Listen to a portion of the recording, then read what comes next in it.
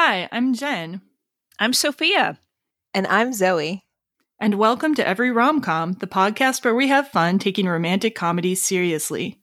This week on Every Rom-Com, we're spontaneously getting off a train in Vienna, Austria. We'll spend the night with Jesse and Celine as they talk about love, art, philosophy, palm readers, poets, and pantomime cows. And we'll explore the work of Richard Linklater, one of the defining independent directors of Generation X, as we talk about his 1995 cult romance, Before Sunrise.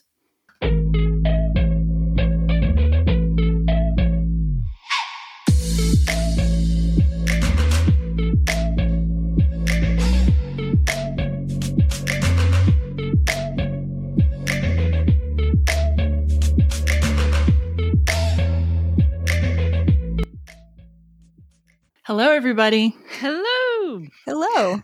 So today, we have the pleasure of introducing a new guest host, Zoe Roten Heinzman. I met Zoe while living in Portland, Oregon in the mid-2000s, and Zoe currently has some really cool, interesting projects going on. Zoe is the co-founder and editor-in-chief of Monadnock Underground, a small independent publisher and literary magazine in southern New Hampshire. Their projects include the just-released This Is Not Ordinary Time, about spiritual searching and the desire for community during times of upheaval, anthologies of mostly local speculative fiction and spiritual writing, and a sporadic podcast of their own, Underground Over the Air. She rounds out her days embarking on homeschool adventures with her kids, working as a religious educator, learning Tai Chi, and tending her fruit trees and chickens. Welcome to Every Rom-Com, Zoe. Thank you. Thanks for inviting me on. Wow, what fruit trees can you grow in New Hampshire? We grow a lot of things. I've had my best success with peaches, actually. I think of them as a more southern fruit. I'm from the South, so I'm really, really happy that I can grow super ripe, fresh peaches here. What I can't grow is apples. Even though we're known for apples, I can't grow one yet. Wow. I wish you could see my face. I'm like, wow, peaches. And then, the apple thing. Wild. Good for you. That's so cool. Thanks. Just that you grow things. I have a garden, but I kind of just let them all grow wild and never pick things. Or if I do, I don't trim them down, or I don't know. I keep monarchs when they lay eggs. So that's nice. Yeah. So that's the secret of growing fruit, though, is that you really, it's you go dig a hole and then you plant and water them, and then you don't have to do a whole lot else. Oh. So it sounds really cool and it seems really fancy, but it's because I'm too lazy to grow vegetables. That's awesome. So, Zoe, I kind of I've been seeing your project, your Monadnock Underground. I've been seeing it on Facebook for a while, but when did you actually start that? And what made you start it? That's a really great question. So my co-founder, Chris, and I we were involved in political work together. And it was 2 years ago, January, he messages me out of the blue and he's like, I have a really bad idea. Do you want to hear it? And I'm like, definitely. And he's like, we should start a Medium public, on medium.com.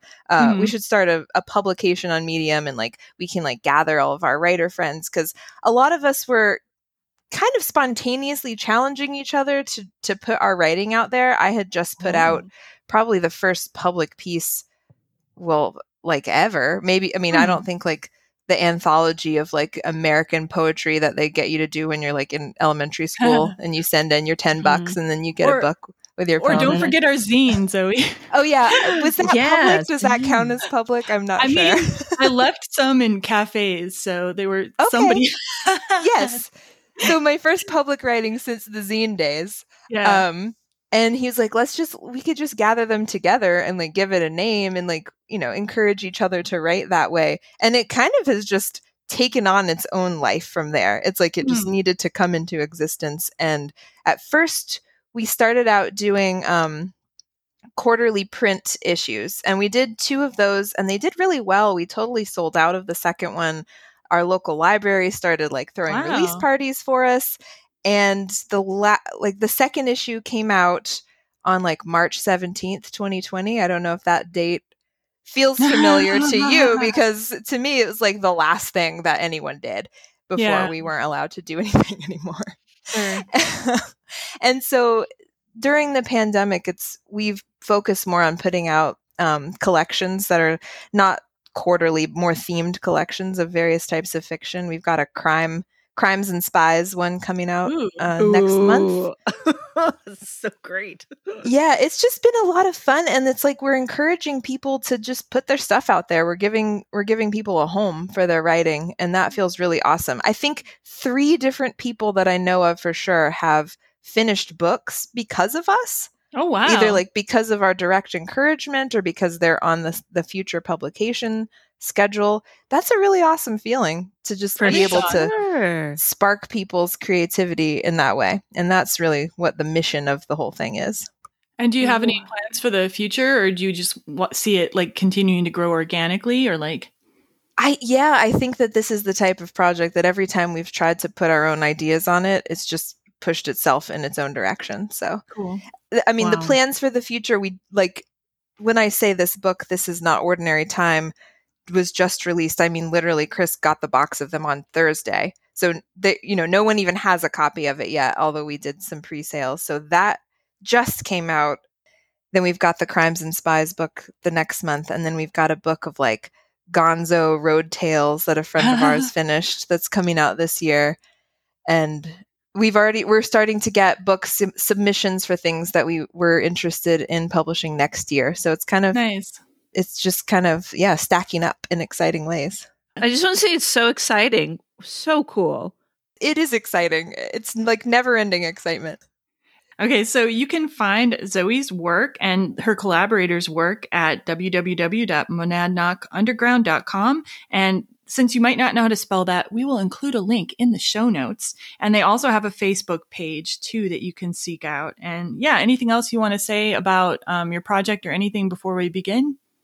Just, we're always accepting submissions. We do a lot of publication online for things that don't necessarily make it into print, but that's a way in. We're almost always accepting submissions for just whatever you want to send that might make it online. We might save it for a future print project, but thanks. Very cool.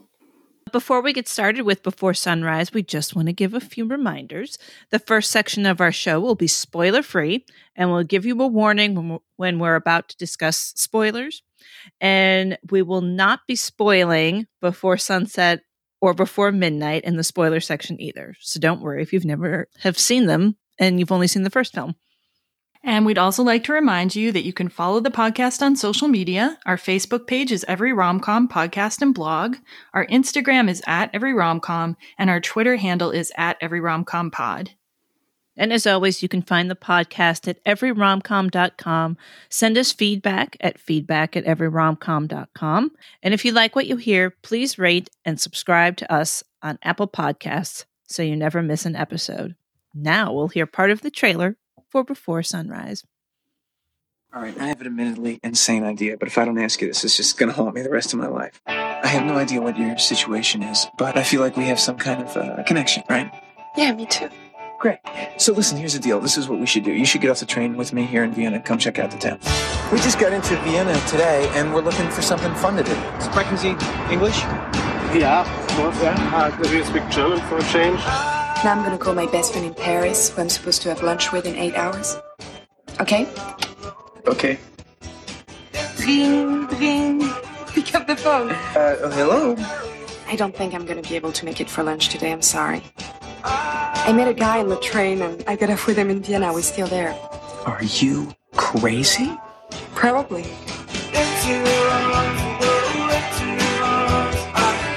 He has beautiful blue eyes, nice pink lips, frizzy hair. I love it.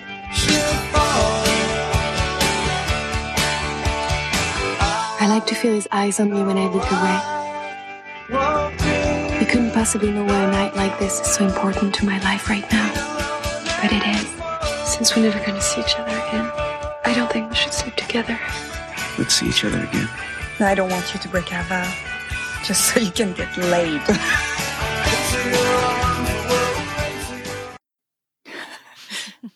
I can feel the 90s. I can feel the 90s for sure. I can feel the 90s coursing through my veins listening to that music, which I don't believe was in the film. It's never in the film. The music in the trailer, never in the film. It's like a rule. And you're Not right. It humble is all beginnings. her. It is all her in the speaking, isn't it? That's interesting. Uh-huh. Uh-huh. Yeah. And she was not the more famous or marketable star at the time. Like Ethan Hawke was like big. For sure. Yeah, for sure. You're right. Weird. Hmm. Any more about the trailer, or you want to start introducing the movie? Let's get into the movie. Before Sunrise came out in 1995. I was a junior in high school. I was like 16, 17 years old. Directed by Richard Linklater. Also written by him and Kim Krazan. Starring Ethan Hawke and Julie Delpy. Interesting facts about this film. It was made for $2.5 million and grossed $5.5 million. And it didn't make much, but it became the cult classic that we love.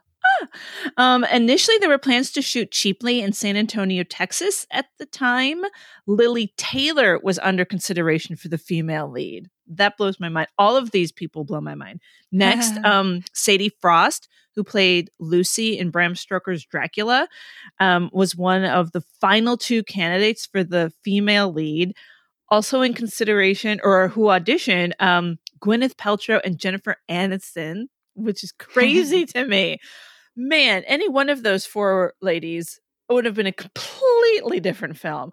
Yeah. I think the Lily Taylor version would have been interesting, but yeah, I think I agree. filming it in Europe just made it a totally different other thing, which was cool. Yeah, totally. And so it was, they had a 3-week intensive workshop in Vienna before filming, and they filmed in 25 days.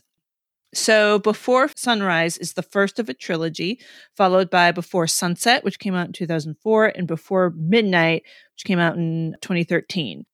And the whole trilogy has been released by Criterion Collection. And I own it.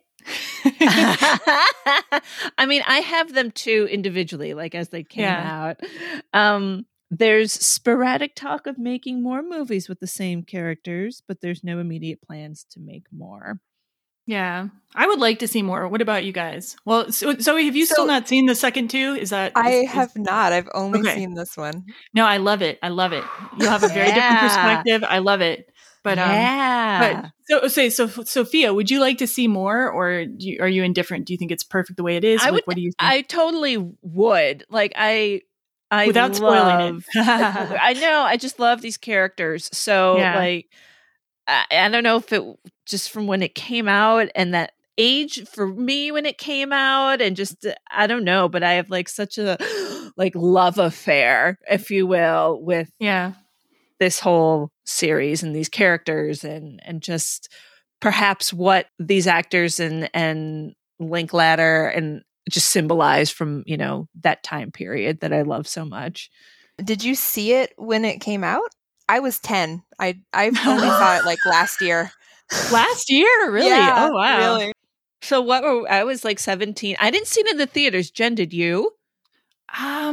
I don't think I saw it in the theaters. I don't think it had a very wide release, but I definitely saw it on video soon after it came out, if I didn't see it in theaters, you know? Right. I remember seeing it at that age. Yeah.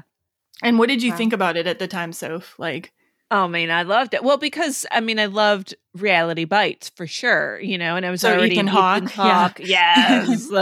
Yeah. I just am disgusted with myself how every time I see his picture, I'm like, oh, Ethan. and I'm like, because I just instantly go back to being 17, and it's, I don't know, ridiculous.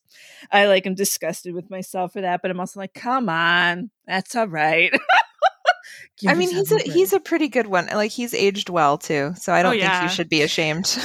I think he's cuter older, actually. I think his older self is cuter, but I mean, just Ethan through the years. I don't even remember. What was your impression, Jen?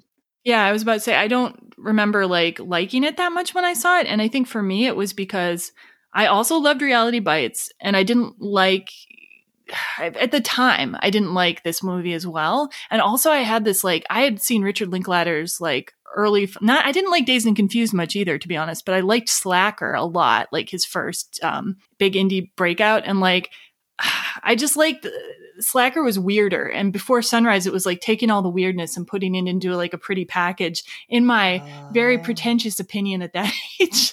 Okay. Because, like, I like Before Sunrise better now than I did when I was younger. Put it that way. Like, and yeah, and I think also, like, I had this unfair opinion of Julie Delpy at the time, which is weird because I was like, oh, she's just this pretty girl, and of course he falls in love with her. And I was a pretty girl at that age too, and I don't know why I was like hating on other pretty girls, but like, I think it was more like the idea of dudes always going for like super idealized pretty girls. Like he calls her like a Botticelli angel at one point in the movie, and I'm like, I don't know. I think I might have liked at that age the Lily Taylor version better, where it's just kind of a more normal looking girl. Like, you know, because that's like more like real life. But since I know more about Julie Delpy over the years, like I have a lot more respect for her. And we're going to talk about Linklater today, but we're going to talk about Julie Delpy and Ethan Hawke, their careers next time.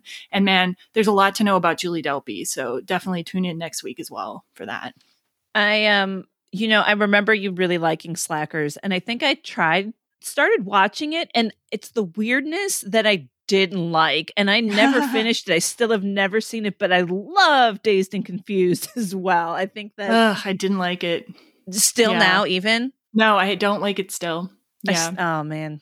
A funny thing, Jen, I watched part of Slacker, also didn't finish it, but it was on your bed in the Portland house where we lived together. Yeah, you were like, you should watch this movie while I'm at work. You'll like it. And I was like, I don't think this is for me. I would like to try again. But I didn't finish it either. Well, it's on YouTube right now. You can watch it for free on YouTube, the whole film. It's just there. That? I might try it.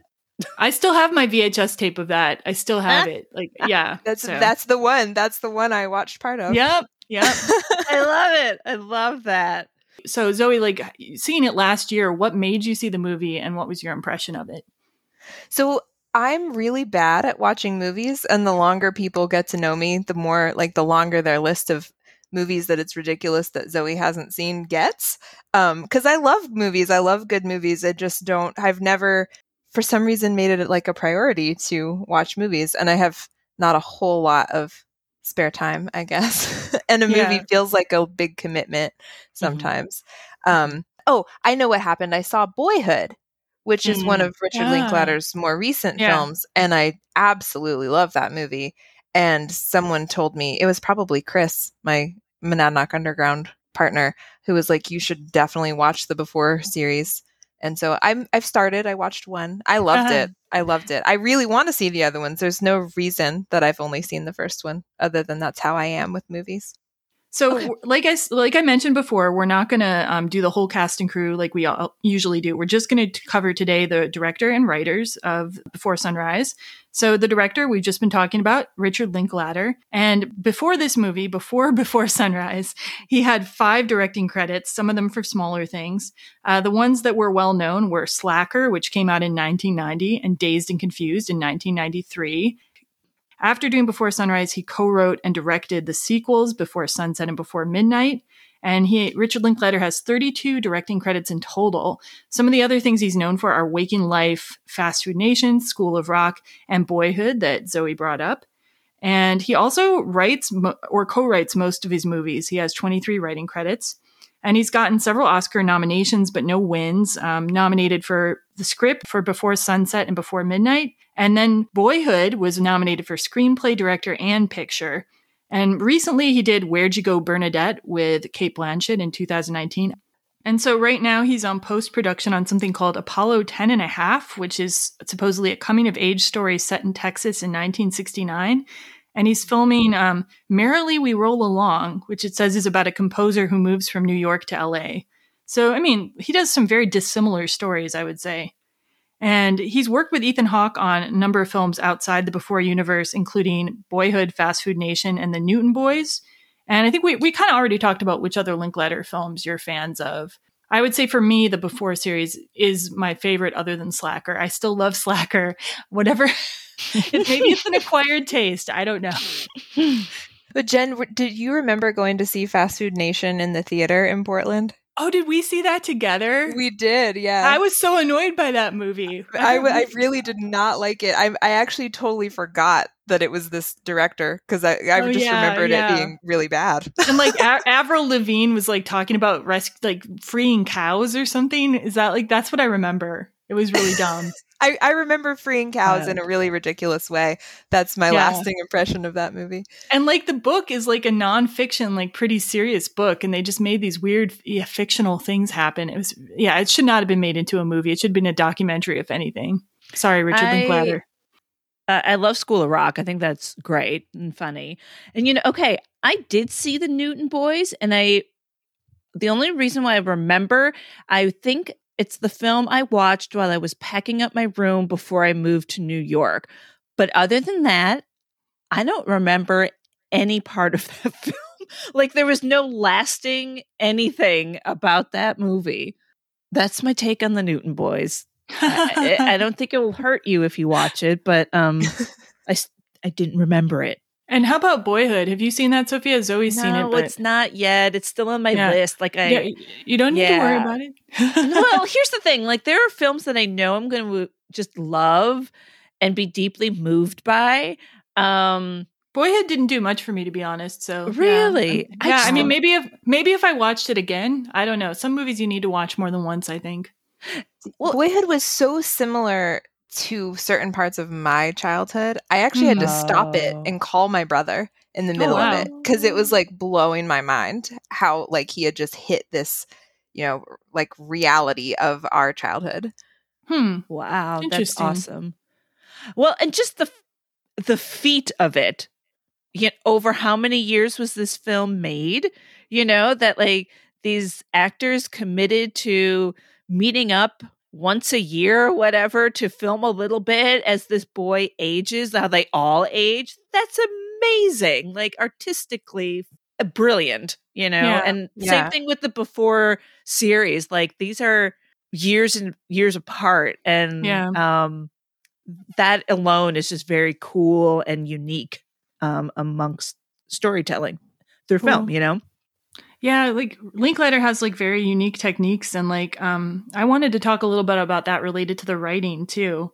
Okay. So it was officially written by Richard Linklater and Kim Krzan, and it gets a little complicated. We'll get to that. So I want to talk about Krzan. So she appeared in some of Linklater's films, including Slacker and Dazed and Confused, in small roles.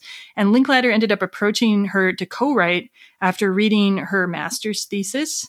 So he and Krzan worked on the initial screenplay together over 11 days, but then it was always meant to be, in Linklater's mind, like a process where he'd then take it to the actors and let them add their own, words, ideas, touches to the screenplay. And based on what I've seen in her interview, it seemed like Krzan was not super happy about that. And she's not in the special features on Before Sunrise. Like they don't even mention her. So yeah, it's there might be some tension there. I don't know. Because then Richard Linklater took the screenplay to Hawke and Delpy. They changed a lot of things to make it feel personal to them. So they were doing rewrites throughout the filming. There was an interview, I think it was in the New York Times. I'll put in the show notes the link. They were up until 3 a.m. rewriting the night before shooting the final scene. And they filmed it in sequential order, I guess, too, which doesn't always happen at all. No. Mm-hmm. And so there's two different origin stories about the movie, too. And to me, it seems like they're both true. You know what I mean? So Richard Linklater says the story came to him because he met a woman working in a toy shop in Philadelphia, and they spontaneously walked around together all night in Philadelphia. And then Kim Krzan says that the film was really inspired by her experiences forming short relationships or having interesting conversations on trains in Europe, and a time that she spent with a Norwegian man in Paris before he got back on his train. So to me, it seems like both of those stories are true. You know what I mean? Like ideas feeding into each other. But Krzan has a little bit been cut out of the things since then. She has story and character credits on Sunset and Midnight, but no like screenwriter credits. So that's a little different. She says she wrote an early draft of Sunset, but like in the special features on Sunrise, Linklater and Delpy and Hawke talk about initiating the process of writing Before Sunset together. Like they don't mention Krzan. So it's kind of, yeah. But Krzan's really interesting in her own right. This is close to my heart. She's an Anais Nin scholar. And she wrote a book called Spy in the House of Anais Nin, which is an academic, overview about Anais Nin. She also writes graphic novels. So she's an interesting person. I'm putting in the show notes a link to an interview that she did on a podcast called Popcorn Talk. where she talks a little bit about her experiences on this movie and more. But yeah, it does seem like it's like slightly fraught between the original creators, although I can't say for sure because I don't know them. Yeah. Right. Yeah. I saw that bit about her being a scholar of Nin, and I'm like, Jen's freaking out right now, isn't she? Yeah. I'm not as into On Ice Min as I used to be, but like when I was around that age, when I was in my 20s, oh my God, I was like obsessed. I had all her books. Like, so I remember. Yeah. Okay, so Cool. we already kind of talked about our opinions about the movie. So I wanted to really talk about Before Sunrise as one of the definitive Gen X movies. Like I remember Lee and I were watching it together. We watch all the movies for the podcast together. And there was this one scene, they're in a club listening to this like grunge music. And I'm like, let's go on vacation to Europe in the 90s. And Lee just said to me, let's just go on vacation to the 90s. Like there's just like, there's a kind of a yearning in both of us to like recapture what it felt like to live in the 90s. My brother will sometimes express the same thing. Like there's just a certain something about that decade for us. And like, I think the before the internetness of it all too, which we'll also talk about that later. Yeah. But like, I was curious, like what makes a Gen X film to you guys, or a Gen X rom-com? Like what would that constitute? I'm not a Gen Xer. I'm an elder millennial. Yeah. But I've been thinking a lot about like what makes something a Gen X thing versus a millennial thing. It was a writing prompt actually recently that someone else had given me. So it's kind of been on my mind lately.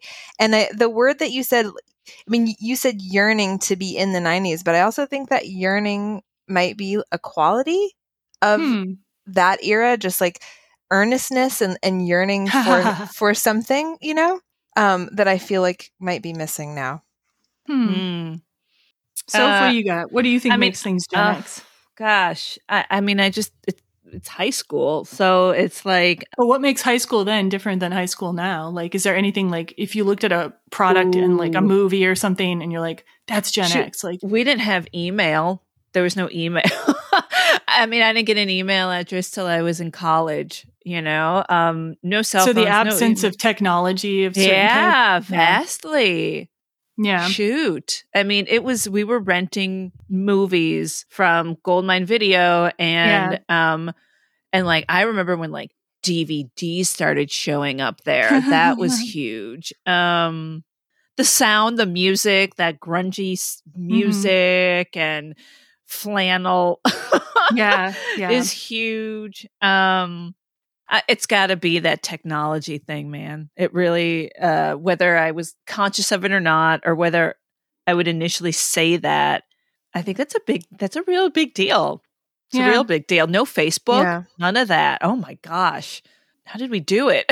Oh no, I liked it better. Like honestly, like there are things I do like about having technology, but like if I could go back to that time, I probably would. So for me, I've been thinking about doing a Gen X series of rom-coms for our show at some point in the future. And so I was thinking to myself, like, how would I choose, like, what is a Gen X rom-com? And for me, I was thinking about some of the experimental ways of people who are starting to make films. Like, obviously Tarantino isn't rom-com, but like the different ways of experimenting with time in film, like, and Linklater's doing that himself. Like in Slacker, it was like one person's conversation leading to the next, which is not original in and of itself. I mean, this was something you saw in like European plays like La Ronde, which got made into the Blue Room later. But like, just like having this more in mainstream film where you're having these experiments with time, reality TV showing up, that was a big thing. And Jesse ends up talking about that. I have a clip of that that'll play in a little bit. And just like referencing pop culture, getting kind of meta. You might be onto something with the yearning, Zoe. I hadn't thought about that before. I just assumed everybody was yearning all the time and being nostalgic and shit. Yeah, well, I guess so. I agree. Isn't everybody yearning? So I guess to be a little more specific, maybe everybody's yearning for something, but I think that I'm like hashing this idea out right here and now. So I don't know. But like what you're saying about you're specifically talking about what makes a Gen X film, and I was like distilling it more down to like what is Gen X-ness, right? But I think that the whole idea of like experimenting, that's really important, because right now, if you look at the movies that are being made, it's like we're stuck in this like infinite time loop of like, you know, reboots and part twos, and it's like what is like the newness that we're reaching for now? Like, I don't know. Yeah. It feels like a lot of doors feel more closed in, and like maybe Gen X was still trying to reach for something new just out of their grasp or something, and we've all given up by now. That's very cynical, no. but Yeah, I'm feeling very emotional today. I might cry. Like, oh my God, you're right. Like, I'm so sick of the reboots. How many freaking Batmans and Spider-Mans? Like, swear to God, like, can you? Well, I mean, that's more Nobody the has a nature of new comics thought. itself, though. Comics are always rebooting themselves too. So I'll defend that in That's Lee's true. honor and for Lee's sake. I mean, I love a comic book too. But like, enough. Yeah, what is new?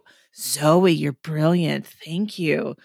So I mean, listeners, if you have a different opinion about that, if you can tell us what some experiments today are, please like write in feedback@everyromcom.com. We'd like to hear that. Would love to. Yeah. So I just other things about this movie. I had Ethan Hawke was like one of the big Gen X guys, courtesy of Reality Bites, which might be the most Gen X movie ever made. I mean, it's in the contention anyway. It also references reality TV. Like there's a character working on a documentary of her friends in real time. And I think there's definitely this generational rebellion theme in the movie. Like Celine talks at one point about how all her dream jobs were turned into career paths by her parents. I think like there was definitely this anti-careerist, anti-ambition kind of theme that goes through Gen X movies. There's usually someone who's a slacker or an artist, like not following the traditional ways. I think that's a key ingredient you need.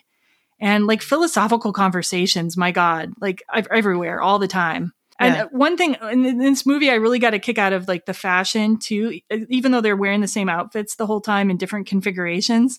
I got a kick out of Ethan Hawke. This is what he said to the New York Times. He's wearing this turtleneck in the movie, which I thought was so Gen X.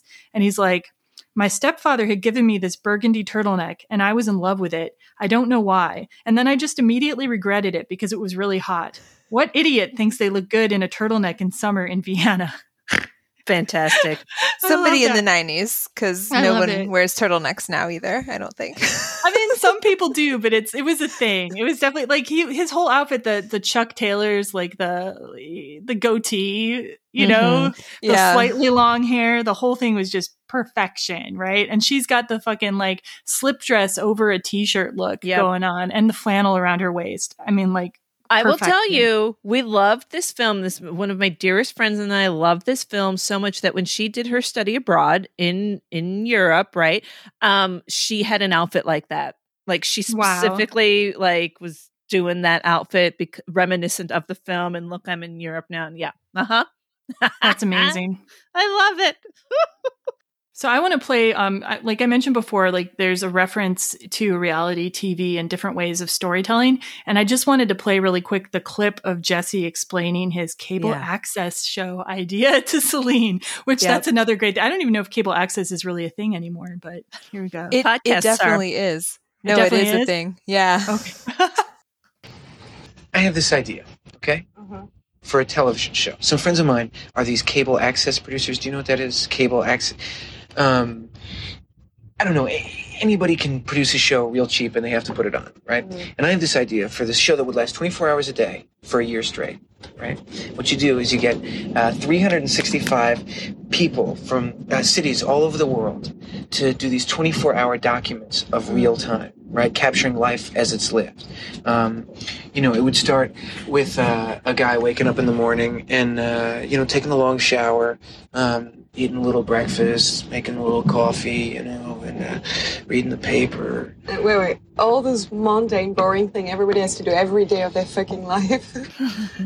I was going to say the poetry of day-to-day life, but, you know, you say it the way you say it, I'll say it the way I say it. I like that. But no, listen, think about it like this. Who's going to want to watch this? Well, all right, think about it like this. Why is it that a dog, you know, sleeping in the sun is so beautiful? You know, it is. It's beautiful, you know. But a guy standing in a bank machine trying to take some money out looks like a complete moron. So it's like a National Geographic program, but on people. Yeah. What do you think? Yeah, I can see it, like 24 boring hours, sorry, and like a 3-minute sex scene where he falls asleep right after, no? Yeah, you know, and I mean that would be a great episode. Yeah. People would talk about that episode. I mean, you and your friends could do one in Paris if you wanted to. I mean, sure. I don't know. The thing that kind of haunts me is the distribution.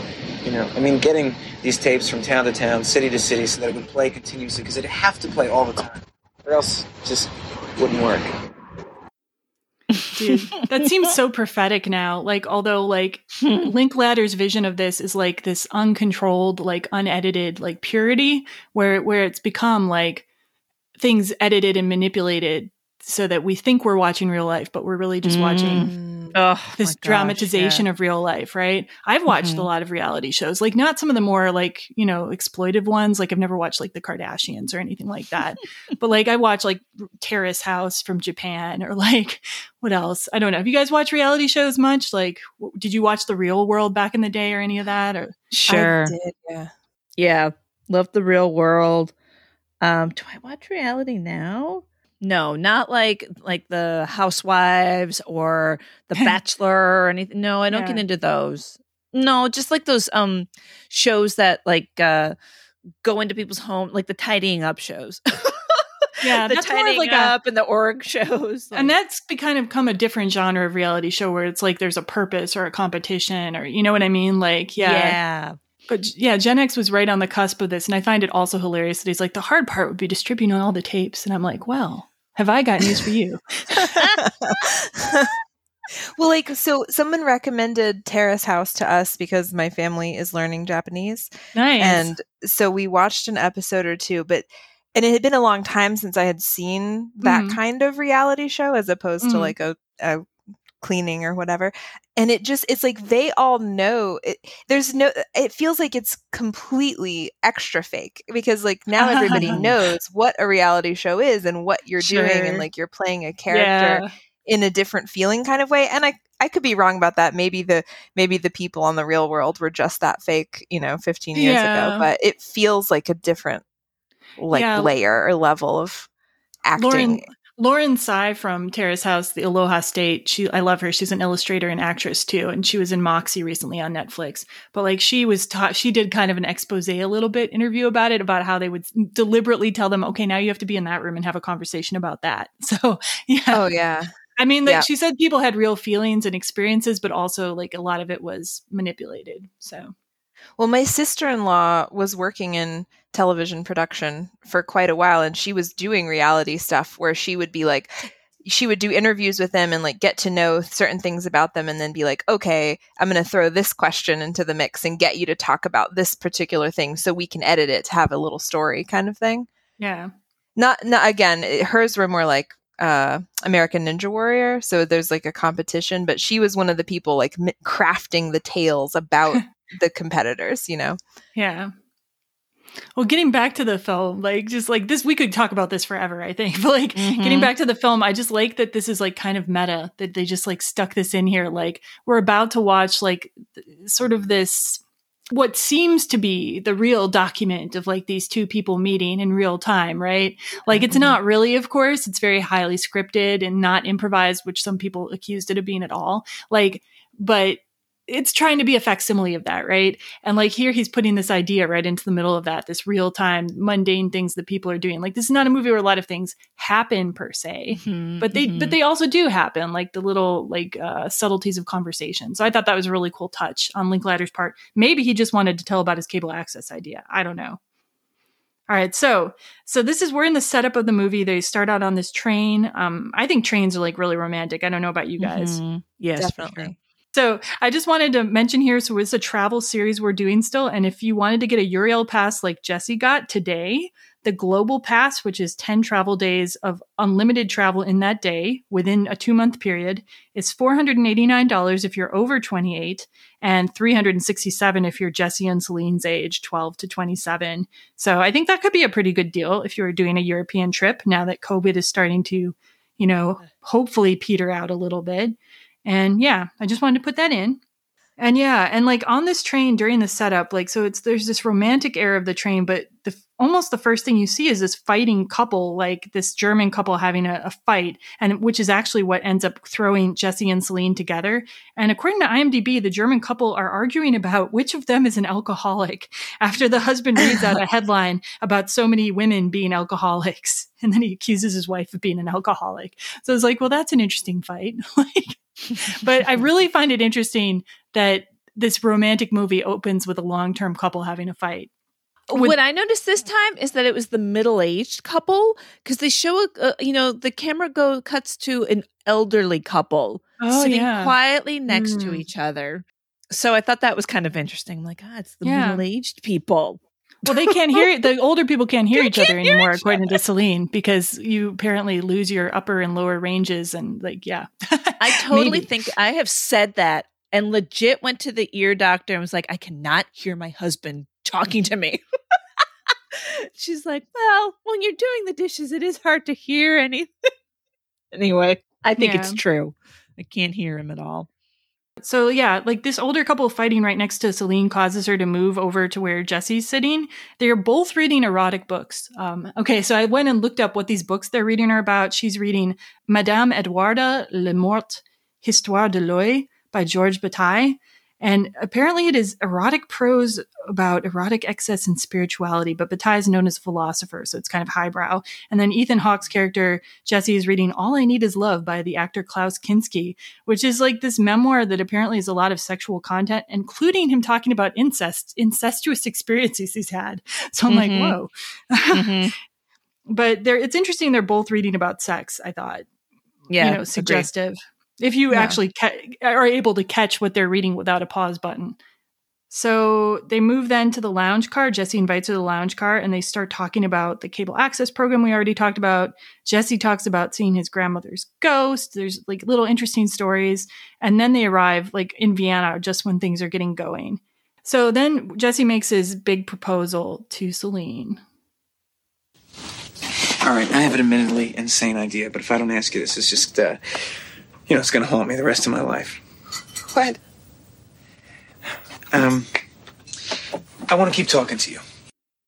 I have no idea what your situation is, but I feel like we have some kind of connection, right? Yeah, me too. Yeah, right. Well, great. So listen, here's the deal. This is what we should do. You should get off the train with me here in Vienna and come check out the town. What? Come on, it'll be fun. Come on. What would we do? I don't know. All I know is I have to catch an Austrian Airlines flight tomorrow morning at 9:30, and I don't really have enough money for a hotel, so I was just going to walk around, and it'd be a lot more fun if you came with me. And if I turn out to be some kind of psycho, you just get on the next train. All right.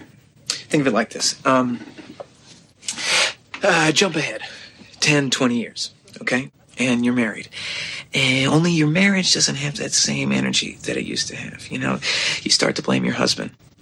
You start to think about all those guys you've met in your life and what might have happened if you picked up with one of them, right?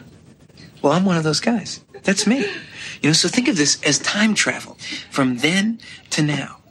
To find out what you're missing out on. See, what this really could be is a gigantic favor to both you and your future husband to find out that you're not missing out on anything. I'm just as big a loser as he is, totally unmotivated, totally boring, and you made the right choice and you're really happy.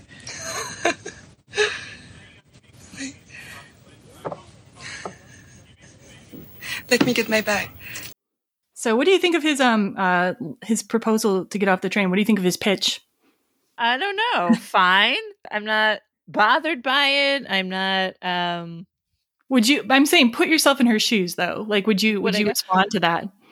I would have gone. I mean, if we'd already had, given that we had great conversation and that I was enjoying myself, yes, I would have gone.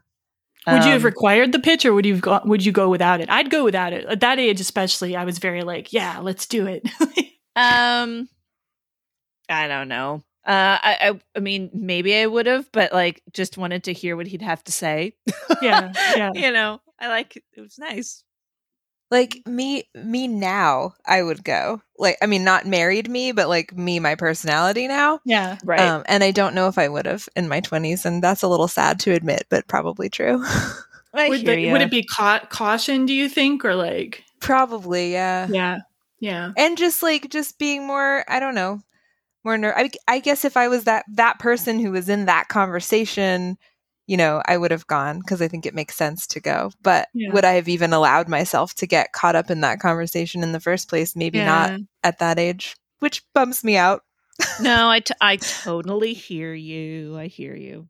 I might be daydreaming. I probably would have reacted that way too in real life, but I don't know. Hard to know. Because sometimes I would go for things and other times I'd be like, no, I don't know. Yeah. Yeah, I think for me, like, I was very impulsive in a lot of ways. And I think there's maybe something to what he says, the character says about, like, do these things now so that when you look back, you can be like, well, there aren't roads that I didn't take. You know what I mean? Like, Yeah. I don't know if I think he's being self-deprecating and in a fake way when he's like, you'll see that they're all just as disappointing, or they're like, all those guys were just boring, just like your husband. But I don't know. I do think it's interesting, like thematically, that he goes for that angle, like the future marriage angle. Yeah. I don't know. I mean, that it's hard to imagine someone saying that in real life, but it fits with the whole theme of the movie.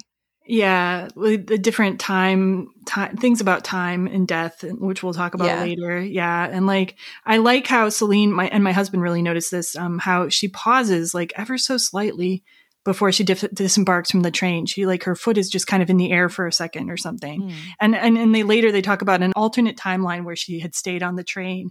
And in Slacker too, there's this the very opening of the movie. There's talk about alternate timelines, like what if this guy had stayed at the bus station? And I think that's very much a Linklater hallmark. They eventually arrive at the West Bahnhof train station, which used to be the main station, I guess, platform 7. So you can still visit that, but it is no longer the main train station in Vienna. So they get off the train and they arrive at Zollernsteg Bridge, which is not actually near that same train station, and they encounter their first Austrians, and some of the only ones that really get dialogue. Excuse me. Sprechen Sie English? Yeah, of course. Yeah. Do you speak German for a change? What? No, it was a joke. Well, listen, we just got into Vienna today, and we're looking for something fun to do. Like museums, exhibition, things. But museums are not that funny anymore these days. And they are closing right now. How long are you going to be here? Just for tonight. Why did you come to Vienna? What could you be expecting? We're on honeymoon. Yeah, she got pregnant. We had to get married. No, I don't believe you. You're a bad liar. Vielleicht gibt's einen Flyer. Ja, sicher. This is a play we're both in, and we would like to invite you. You're actors?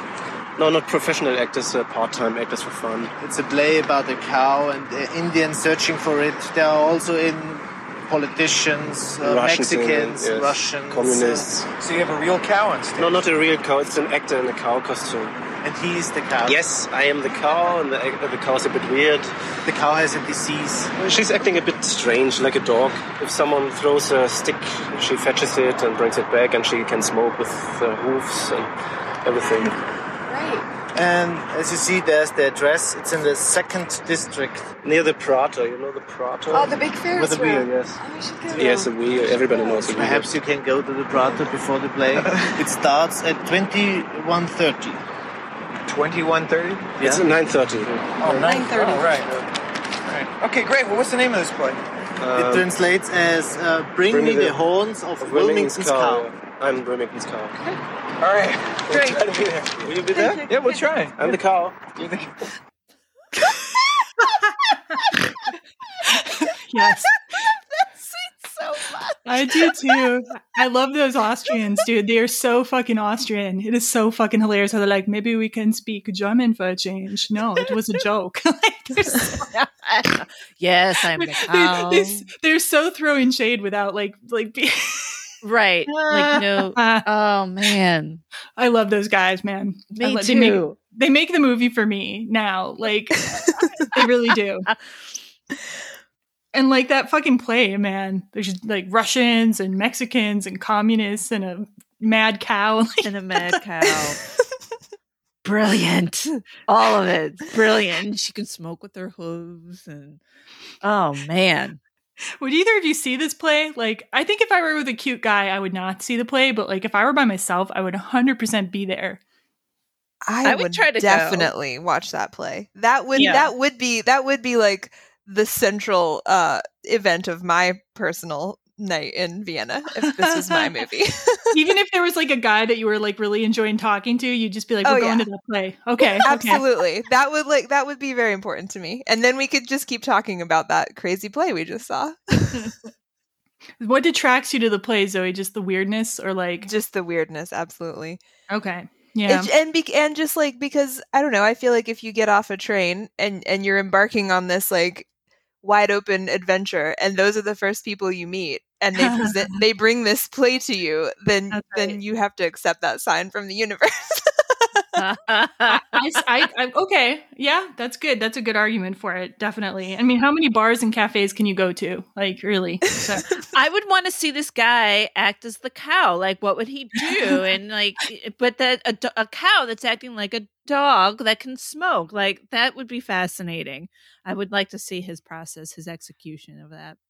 You know, and what I love about this, and this is something I love about Slacker too. So just going to say, Linklater has a way of bringing in characters that like have their whole other world that you would love to see. Like you would love to see what these dudes are doing with their play, or what the German couple, follow them and find out what happens to them. Like Linklater has a way of seeding in minor characters that have like these worlds that you'd be interested in too. That's something I like. Love that. Yeah. Okay, so really quick question. I don't want to spend too much time on it because we got so much to talk about. But what city or place would you want to be stuck in overnight without enough money for lodging if you had to choose one? Well, it has happened to me in Toulouse, France. And it was actually really fun. And we camped next to a train station or a train track. We didn't know there was a train track there until we woke up in the middle of the night. And I definitely thought it was about to run me over, but it was it was 8 feet away. But it was like in a ditch, and there was lots of really soft leaves, and it was really fun. What else did you do? Like, was there things open, or like just wandering around, or? No, we just went to this. It was like a park right next to this train track, apparently, and just to find a place to sleep. We had spent the day in Toulouse going to weird museums and stuff. What if like you wanted to do more than just sleep though? Like, would there be a different city you'd pick or a different place? Oh, just to like wander around overnight? Yeah, so you could have a similar experience like this. Oh my goodness. I have mine. Tokyo. Oh, good choice too. Okay, yeah. What do you imagine doing in Tokyo, or why would you pick it? Boy, I mean, I picked it because I was there as the most recent place I've traveled, and I just feel like that's a city with like you could spend a lifetime not exploring every place there is to explore there. Yeah, and my choice is similar. It's also in Asia, East Asia. And I think like Tokyo, I believe is also the same as Busan, South Korea, where I used to live. Things are open all night, right? Yeah. Like you can find things that are open, which is not always true. So I would pick Busan just because I miss Busan. And also like you can do nightlife stuff. You can do karaoke. You can like go to a cafe really, really late at night, sometimes 24 hours. You can go to the beach. There's a couple beaches in Busan and just like sit on the beach. I once skinny dipped in Busan at like 4 a.m. I was the only sober one. It's really frowned upon there too, probably. Okay. Like it was probably not the best decision, but it was really late. And yeah, like it's a kind of place where you can have that kind of fun too, although much more crowded. Like it wouldn't have that same, era of you being the only people in the world or that dreamlike quality, right? It's just normal life in Busan for people to be up all night. But I think I would like to have options, Any choice for you, Soph? Very first thing that popped into my head, a couple days ago reading this, I was like, oh, Paris, but I have zero grounds for that. And then now as you spoke, I'm like, oh, it'd be fun to, New York is New York City. I'm very familiar with that, but all night long and walking around and I don't know, Edinburgh. But I think everything closes. That's the problem. I'm like, don't a lot of things close. Paris, like you might be able to find like midnight. jazz bars and stuff, like, and there's definitely parks you could probably like head to, I think. Yeah. So it'd be similar to Vienna, probably. I don't know about New York. Yeah, I thought about that as I watched this time. I'm like, are all these places really open all night long? Is that Some true? places. It must be. I mean, some places, bars stay open pretty late, I would say, probably in clubs, but yeah. Yeah. Let's see. Oh, we talked about this a little bit before. So one thing that stuck out to me about this movie is like whether it would, this kind of situation is still really possible in the same way in the smartphone era. And this was an interesting quote from Ethan Hawke in a New York Times interview. So he said, my daughter, and his daughter's the actress Maya Hawke, who you may have seen in Stranger Things, as well as she had a small part in Once Upon a Time in Hollywood. Okay, so he says, my daughter, the actress Maya Hawke, decided to watch the movie with some of her friends, and there was a certain envy they had for a time where you didn't have email. Life insisted that you live in the moment more. There's something about always being digitally present that allows you to not be present. And part of what Jesse and Celine try to do in that movie is actually be present with each other. So I really resonate with that. Really, really resonate with that. Like, I didn't get a smartphone for a long time because I knew I would become addicted to it. And lo and behold, I became addicted to it. And I'll still find myself sometimes checking my phone when I should be in the moment with my husband. Or I do it less with friends, to be honest, because like I think I'm more conscious that I don't see them all the time. But like, really, why do I need to be on the phone? You know? And like, I think meeting a new person like Jesse and Celine do, I might stay off the phone, but if I got awkward or nervous, I might check it. Or if I was lost and need directions, I would check it. Or if you're talking about a topic and somebody doesn't know the answer, you go and check the internet to find out the answer. And I feel like there's something lost in that. Like, I don't know. What do you guys think? What's your perspective on this? No, I totally agree. I do think I've got a group of people who we enjoy having conversations, and so we'll sometimes go down those rabbit holes that could be really easily solved by looking something up, but we just consciously refuse to do that so that we can have the conversation, you know, which is pretty cool. I think that it would be really different, and it might be less possible now with the distractions. Would they even notice each other? You know, like would they even connect in the same way? But there is a romantic side to me that thinks that it is like, if you have a real connection with someone, I think that you'll still have it and you'll still notice it. You'll still look up from your phone? Yeah, I do. Like in the train and in the train and see each other? Yeah. I do kind of think that, yeah. Okay. Yeah. One thing I liked that I noticed was they're both reading books, right? And like when you're reading a paper book, you can see what the other person's reading and kind of make that judgment about that. But if you're on a phone, somebody could be looking at anything in the world, like literally anything. You have no idea. But I like the books as a personality marker thing that you don't see as many people reading physical books anymore. Okay, so they move on from the encounter with the Wilmington's cow cast and they get on to one of Vienna's trams. And I just wanted to shout out Vienna's tram system is supposed to be really good. And apparently there's like a 4 to 8 minute intervals between trams. Oh my God, I'm so jealous of the public transportation in Europe. And the system's existed since the 1800s. And I'm going to put a link to a Rick Steves video. He recommends using Line 1 if you visit Vienna to go around the Ringstrasse. And you can kind of do a little self-guided tour of some of the major historic sites and beautiful buildings. So they get on the tram and they use the tram time to ask each other like kind of like a 20 questions kind of thing. And Jesse's first question is like, describe your first sexual feelings for a person, which is kind of a bold opener, you know? Yeah. I just feel like, oh my gosh, what a thing. But I remember questions like that, you know, like in college and whatnot, just like you go for it. You know, forget your favorite color. Tell me about yeah, right. You know, especially people that you're feeling like you're connecting with, you know, and you just get right to it. So yeah, I do feel like they both go for it. They both have a lot of like, they talk about sex pretty boldly or in their mentions of it, I feel like the whole time. So it kind of fits. Sure. But it's interesting that they have him. He's asking, what's your first sexual feeling for a person? And she's like, have you ever been in love? And she answers him and she gives him a little story about this guy she met at camp. And then they promised to meet again and they never did, which is interesting given the movie. And then when she asks, have you ever been in love? He's like, yes, next question. He's just like, he doesn't want to dig into it at all. And I thought that was interesting. It's a little bit gender essentialist in my opinion, but I mean, that's one of my main complaints about the movie is I think at times it's a little bit like classic man, classic woman, like man is about sex, woman is about love. I don't know.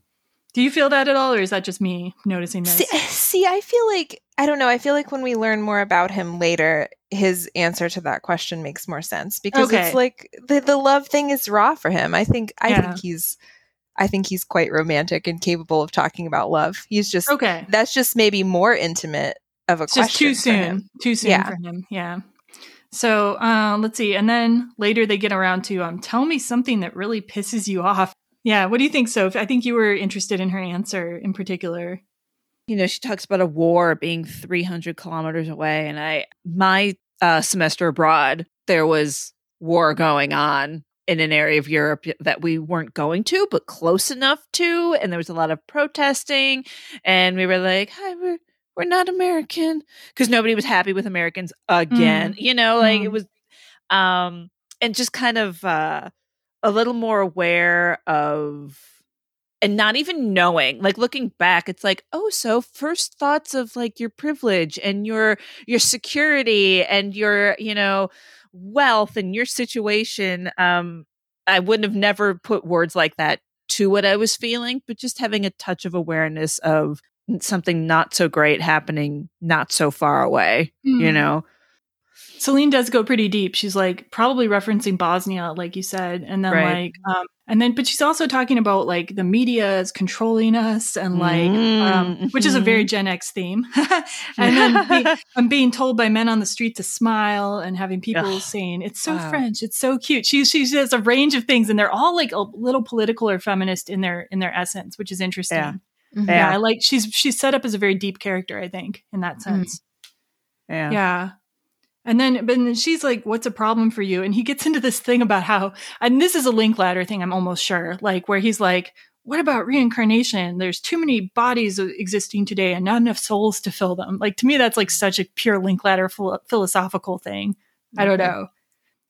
I can't commentary on the Linklater part, but as far as like Jesse's response and versus Celine's response and their, kind of things that they're thinking about in terms of like problems, and what's a problem for you? What are you stressing out about? It's like too many bodies, not enough souls. He goes very like intellectual rather than personal. Yeah. But they are, I think that they are both like deep, like they're both really interesting angles, right? Like I'm interested in both of these people, but they are like, hers are very like real world, idealistic, political, and but his is, I mean, if that's a problem for you, it's a big one, right? Sure, spiritual stuff and like your place and it's a different. I think both are because I mean, I think with her stuff with like war and the people like controlling media, controlling whatnot, and then another half of like what's going on with my connection in the universe and my soul and like that's. They all kind of emerge, like cross paths. They cross over. So to say one's thinking of another and they're like they're opposite, I think you're going to find it's the same question in a way. Okay, so we get then after this, we get to the record store listening booth scene, and I was really excited to find out this record store still exists. It is called. I like that. Yeah, it is called the Teuchtle Schallplattenhandlung, and it's on Windmühlgasse 10. And I'll put that in the show notes, the exact location of how to get there. It's got a sign in front of it that says Alt und Neu, old and new, but it's actually has a different name for the shop. And it still exists. I don't know what the COVID stuff is for that, but like I could still find a website for it and a Facebook page. But apparently the listening booth was constructed for the movie. But there were a couple of people who were writing blogs about how they visited there. And like when the people found out they were visiting because of Before Sunrise, they helped them do like a photo shoot with each other and stuff. So it seems like it's a pretty welcoming place if you were ever in Vienna that you could visit. I thought that was pretty cool. Yeah, that is cool. I just love this scene so much. They go into this listening booth and they start this record and they're just kind of like looking at each other and looking away. And it's like, that feels like a real turning point for like, okay, this is more than just we're talking. There feels like there's real, I don't know, like real love starting to blossom. I don't know. It's just, it's really adorable and relatable and sweet. Yeah. Their body language is so good.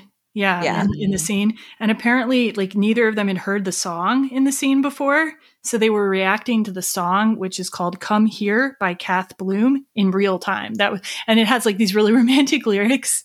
So I think that could be part of it. Like, I don't know. What do you think, Soph? What do you think about the scene? Oh gosh, I love this scene. Yeah, for sure. Like they're, it's just everything that Zoe said.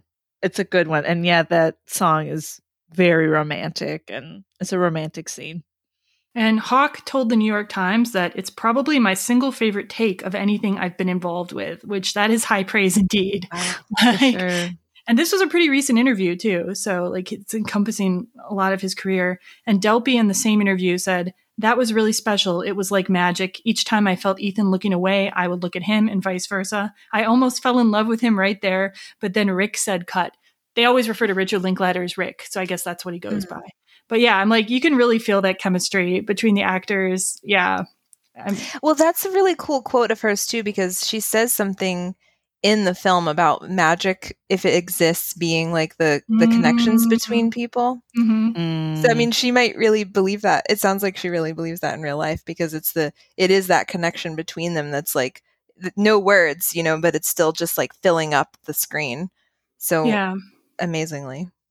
Yeah, there's a certain intimacy that comes with being quiet with people as opposed to talking, like you were saying, Zoe. They've stopped having conversation. They're just existing together. I think it's a different way of building intimacy. Yeah. I think it was very clever scene all around. Yeah. So now they end up next at the Friedhof der Namenlosen, which translates, Celine calls it the Cemetery of the No Name, or I've also seen Cemetery of the Nameless. And apparently it's really hard to get there. So like if you're doing your Before Sunrise tour, this is one of the harder places to get to. You have to like take a train, a bus, and then walk. But it's an interesting, like kind of morbid scene in the middle of this movie. Like Celine tells Jesse that most of the people buried at this cemetery had washed up on the banks of the Danube from accidents on boats or suicides. And she goes to the grave of this one girl who had been 13 years old, and that's how old she was when she first saw it. And she said, now I'm 10 years older and she's still 13, I guess. And she looks so wistful about it. Mm-hmm. It's a very beautiful, melancholic kind of a scene. It was hard for me to go back to being 23 or whatever and what I thought about death versus like now. I think when I was 23, I'm like, oh, that death thing is so far away and it's not going to happen to anybody I know or whatever. Where now I'm like, just kind of so terrible. Kind of just waiting around. I'm like, okay, who's next? And it's awful. Like understanding the reality of it happens. Anything can happen, as you know. So I feel like these characters are being close to death and visiting the cemetery, though. Like, we'll talk about it later. There's an article I read about it that like talks about how much they talk about death compared to like your average 23-year-old who'd probably be at a bar instead of in a cemetery. I don't know, but are you saying like maybe the movie is like romanticizing it or making it theoretical more than real? Is that kind of your thought? No, not at all. I don't know what I'm trying to say. I'm just trying to remember what I felt then versus what I do now. It was more personal than like how it's played out in the film. So yeah, I mean, I don't remember conversations like that, I guess, about death. But about death. I do, because my mom died when I was 20. Right, so like, I started thinking about death like really young, like, and it was kind of bad. In some ways, pretty bad for me. My brother had a better reaction. He became very zestful about life and like, more spiritual. And for me, I had a very long time where I think it's even to this day sometimes handicaps me a little bit. But yeah. Mm-hmm. I mean, I definitely thought about death. I remember like always being worried about it. And our little girl now is also like, she just says D. Are you going to D? Oh my. Die? and I'm like, I don't know. I say no. But I told her, I'm like, I was your age and I always thought about my mom and dad dying all the time. I would like make myself cry, like as I fell asleep, just imagining them gone. And then when I got married, all I could think about was like, what if I lost him? And I'm like, it's okay, hun. You can go about your day still. I don't know how to like normalize it for her. I'm like, it's something we all think about. I'm just like, for me, I'm wondering, like, I feel like it could be in the movie because, there's other things in the movie that are about death and time, but it's interesting to have it in the middle of a romance. Like, do you have any other ideas, Zoe, or like, is it not a scene that you care that much about? I mean, I think that it does fit that whole theme of being super conscious of time and things ending. And maybe it is like to contrast the like your brother, how they can have this zest for this one day because the endings of things are like all around. Mm-hmm. Yeah. I mean, that's how I try to think about it to this day, Definitely. I mean, I think that's the ideal, to be in the moment, to be in the now, and not to like have it on your mind and appreciate each moment. But it can be hard too. Yeah. Yeah. But I think pushing it out of your mind isn't the answer either, right? Yeah, it's like you have to be able to engage with it to fully be in the now, because you have to like, otherwise you're like a child, right? Sure. Maybe not an 8-year-old, but like otherwise you're engaging with it in like a very like non-mature way. Yeah. To be in the moment without the knowledge that the moment will end, or honestly, the moments end. I feel like so many people walk around pushing it out of their mind, though, like as a coping mechanism. So Sure. yeah. It's like that's the kind of thing Buddhist monks are doing. Like they're on the like let's meditate on death every day angle. Yeah. Yeah. I don't think that pushing it out is I don't think that's a great idea. Yeah. So after they're on this like, trip to the cemetery, they then go to the Ferris wheel scene. And I love that this Ferris wheel is the same one that you see in The Third Man, which is a classic film. It's called the Wiener Riesenrad inside the Prater Park. I hope my German pronunciations are good. I think they're all right. It sounds really nice. And you can still visit there. I guess like they had some COVID restrictions, but it seems like they're reopening. Tickets are €12 for adults, so about $14.60 US at the time I checked, and €5 for children, about $6 US. Seems pretty reasonable for such a cool Ferris wheel. And it's part of a larger like amusement park space and green space. And the most of it is open from March to October, but the Ferris wheel is open year round.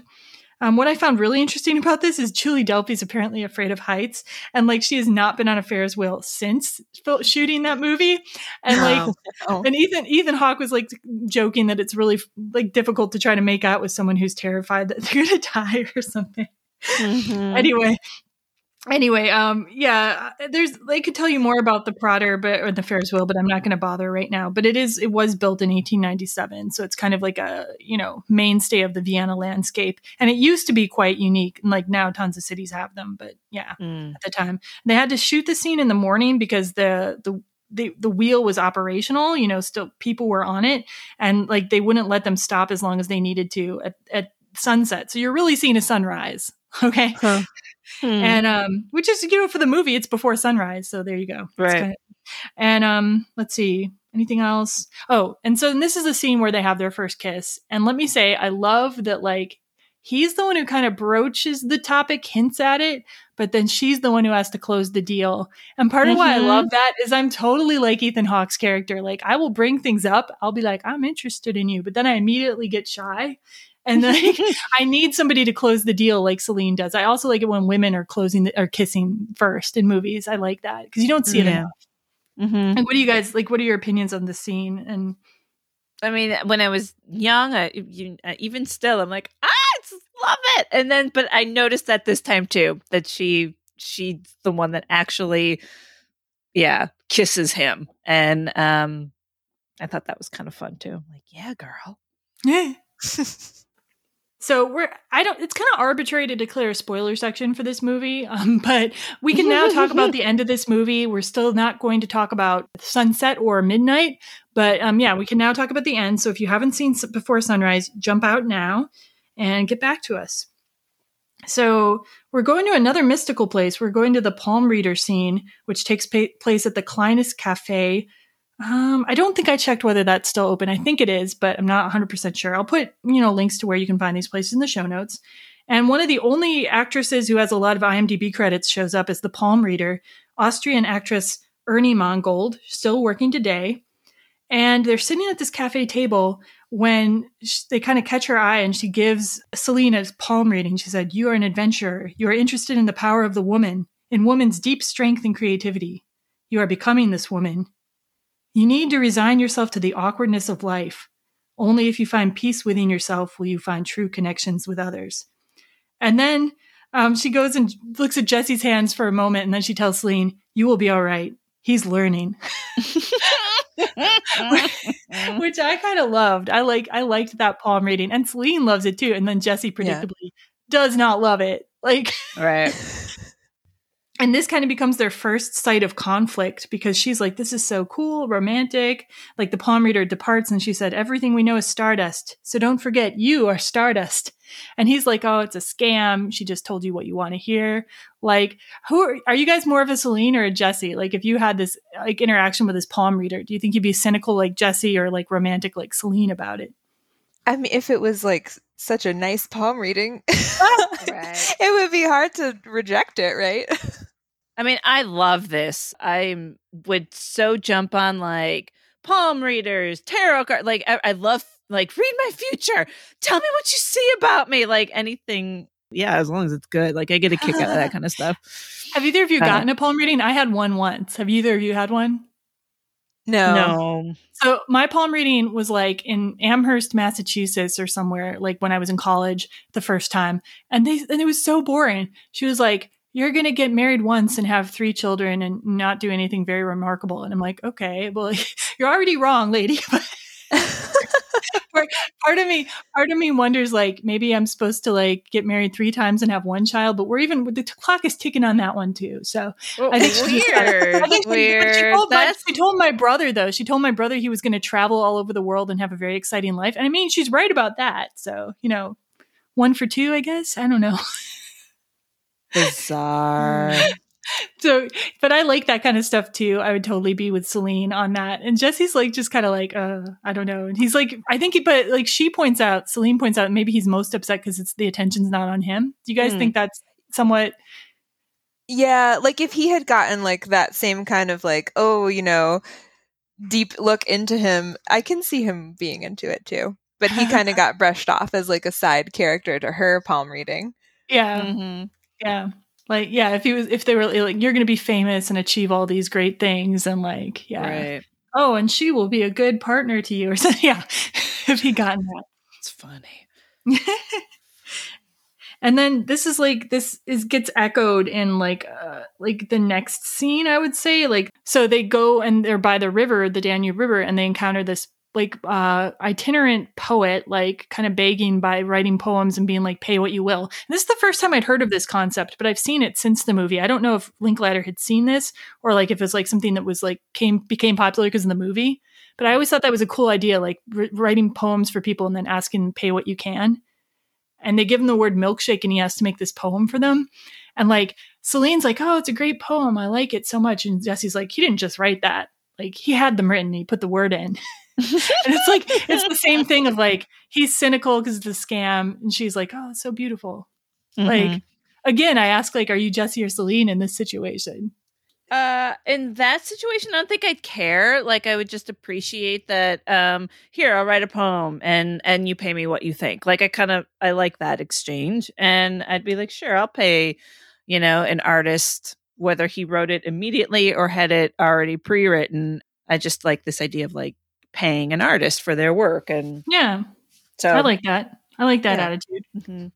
I still think I would snark on it like Jesse in that case. Even though I would be happy to have done it because it's a fun little experience. Right. And, yeah. Mm-hmm. Mm-hmm. Yeah, these are the kind of experiences I think I'm more vulnerable to if I'm traveling. Like I'm more willing to do something like pay somebody to have that story. Whereas in day-to-day life, if I was walking to work, I might not be like, oh yeah. Right. And then we get to the what I call the meaning of life scene, sort of. Like, Zoe, you were actually referred to this before. Like, I think like it's worth reading the whole quote from Celine. Do you want to read it, Zoe, since you were talking about it before? I have it. Sure. Yeah. I believe that if there was any kind of God, it wouldn't be in any of us, not you or me, but just this little space in between. If there's any kind of magic in this world, it must be in the attempt of understanding someone, sharing something. I know it's almost impossible to succeed, but who cares really? The answer must be in the attempt. That didn't strike me when I was younger, I don't think, but it struck me this time. I don't know. It must have struck you, Zoe, because you brought it up, right? Yeah, I mean, when I was watching this, I was thinking about one of the questions that you put in this planning document about, do you identify more with Jesse or Celine? And this scene here is really hard for me because I do think that having really good, loving relationships is super important, but there is always part of me that's looking for something more, that is looking to excel in some way beyond that. Yeah, which is what Jesse says. He wants to make sure at the end of his life he's achieved something. Yeah.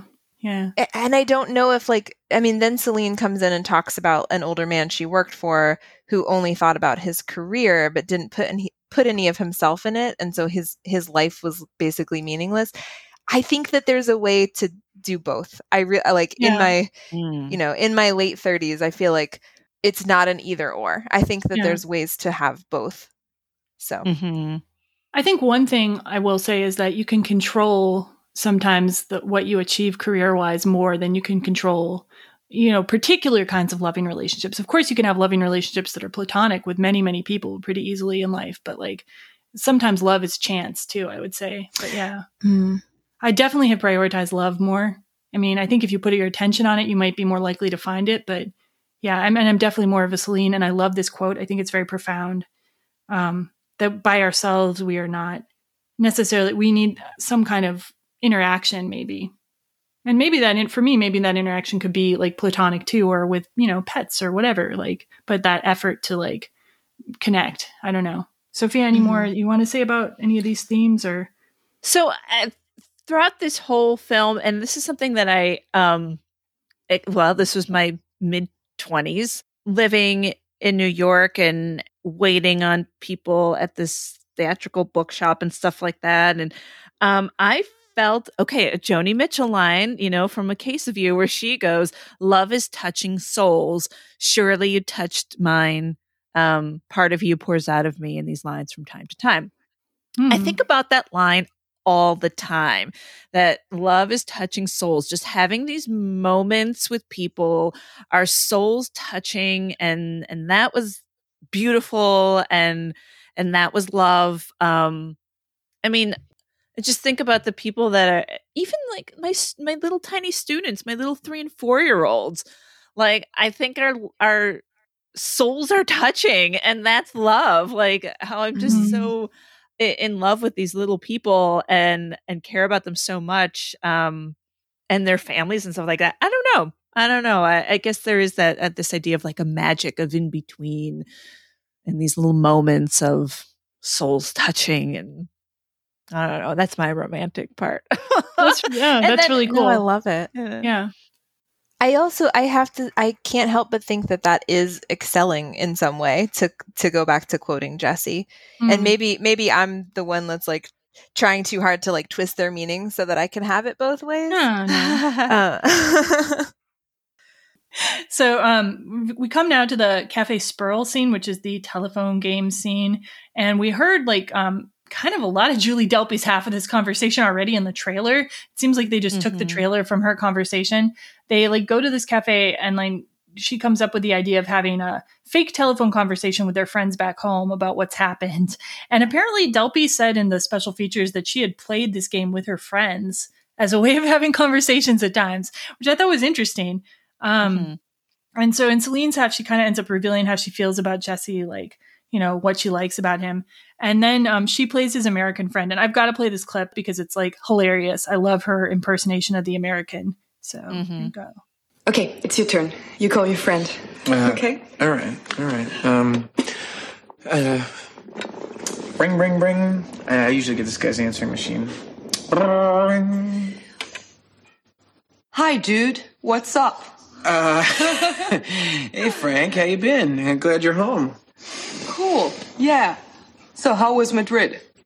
Madrid sucked. Lisa and I had a long overdue meltdown. Oh, too bad. I told you, no? Yeah. The long distance thing just never works. I was only in Madrid for a couple days. I got a cheaper flight out of Vienna. But, it really wasn't that much cheaper. I couldn't go home right away. I didn't want to see anybody I knew. I just wanted to be a ghost, completely anonymous. So are you okay now? Yeah. No. Yeah, I'm great. That's the thing. I'm rapturous. And I'll tell you why. I met somebody on my last night in Europe. Can you believe that? That's incredible. I know. And you know how they say we're all each other's demons and angels?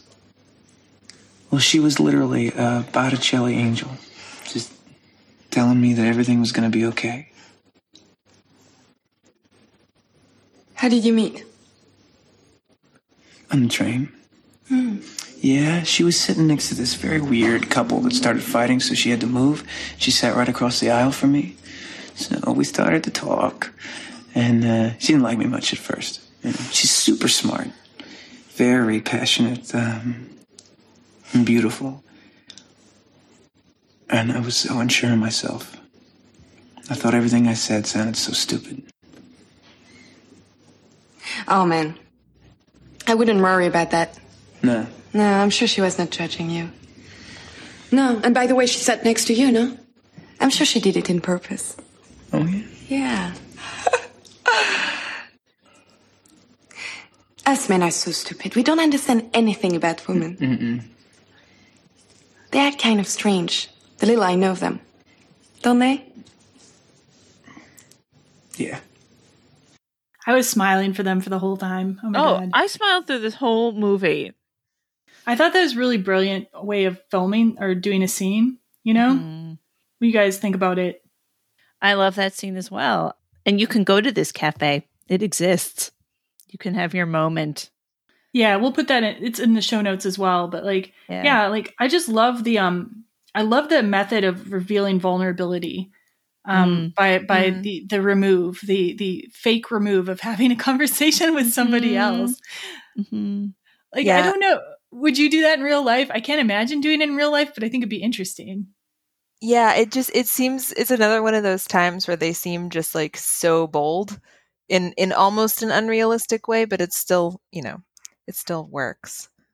And they're so eloquent. I don't know. I feel like I would not be able to say the smart and clever and sweet things that they say in real life. I would be much more of a dork. Well, they did have a script. Yeah. Yeah. Too bad life does not have one. That's an Ani song. Life is a B movie. It's stupid and it's strange. And there you go. So wow, you're really bringing in all the song quotes. Oh, wow. I got it. Yeah. A directionless poem and the dialogue is lame. There, see, that's real life. Thanks, Ani. Awesome. That's a very Gen X touch to bring in Ani DeFranco, by the way. Thank you. Yes. Nice. Yay. Oh, and then anything more about that scene do we want to say? Cafe Sproul, like you mentioned, you can visit, founded in 1880. We'll put it in the show notes. Beautiful ambiance. It looks like beautiful scenery or furniture design, etc. And apparently you can eat good things too, but yeah.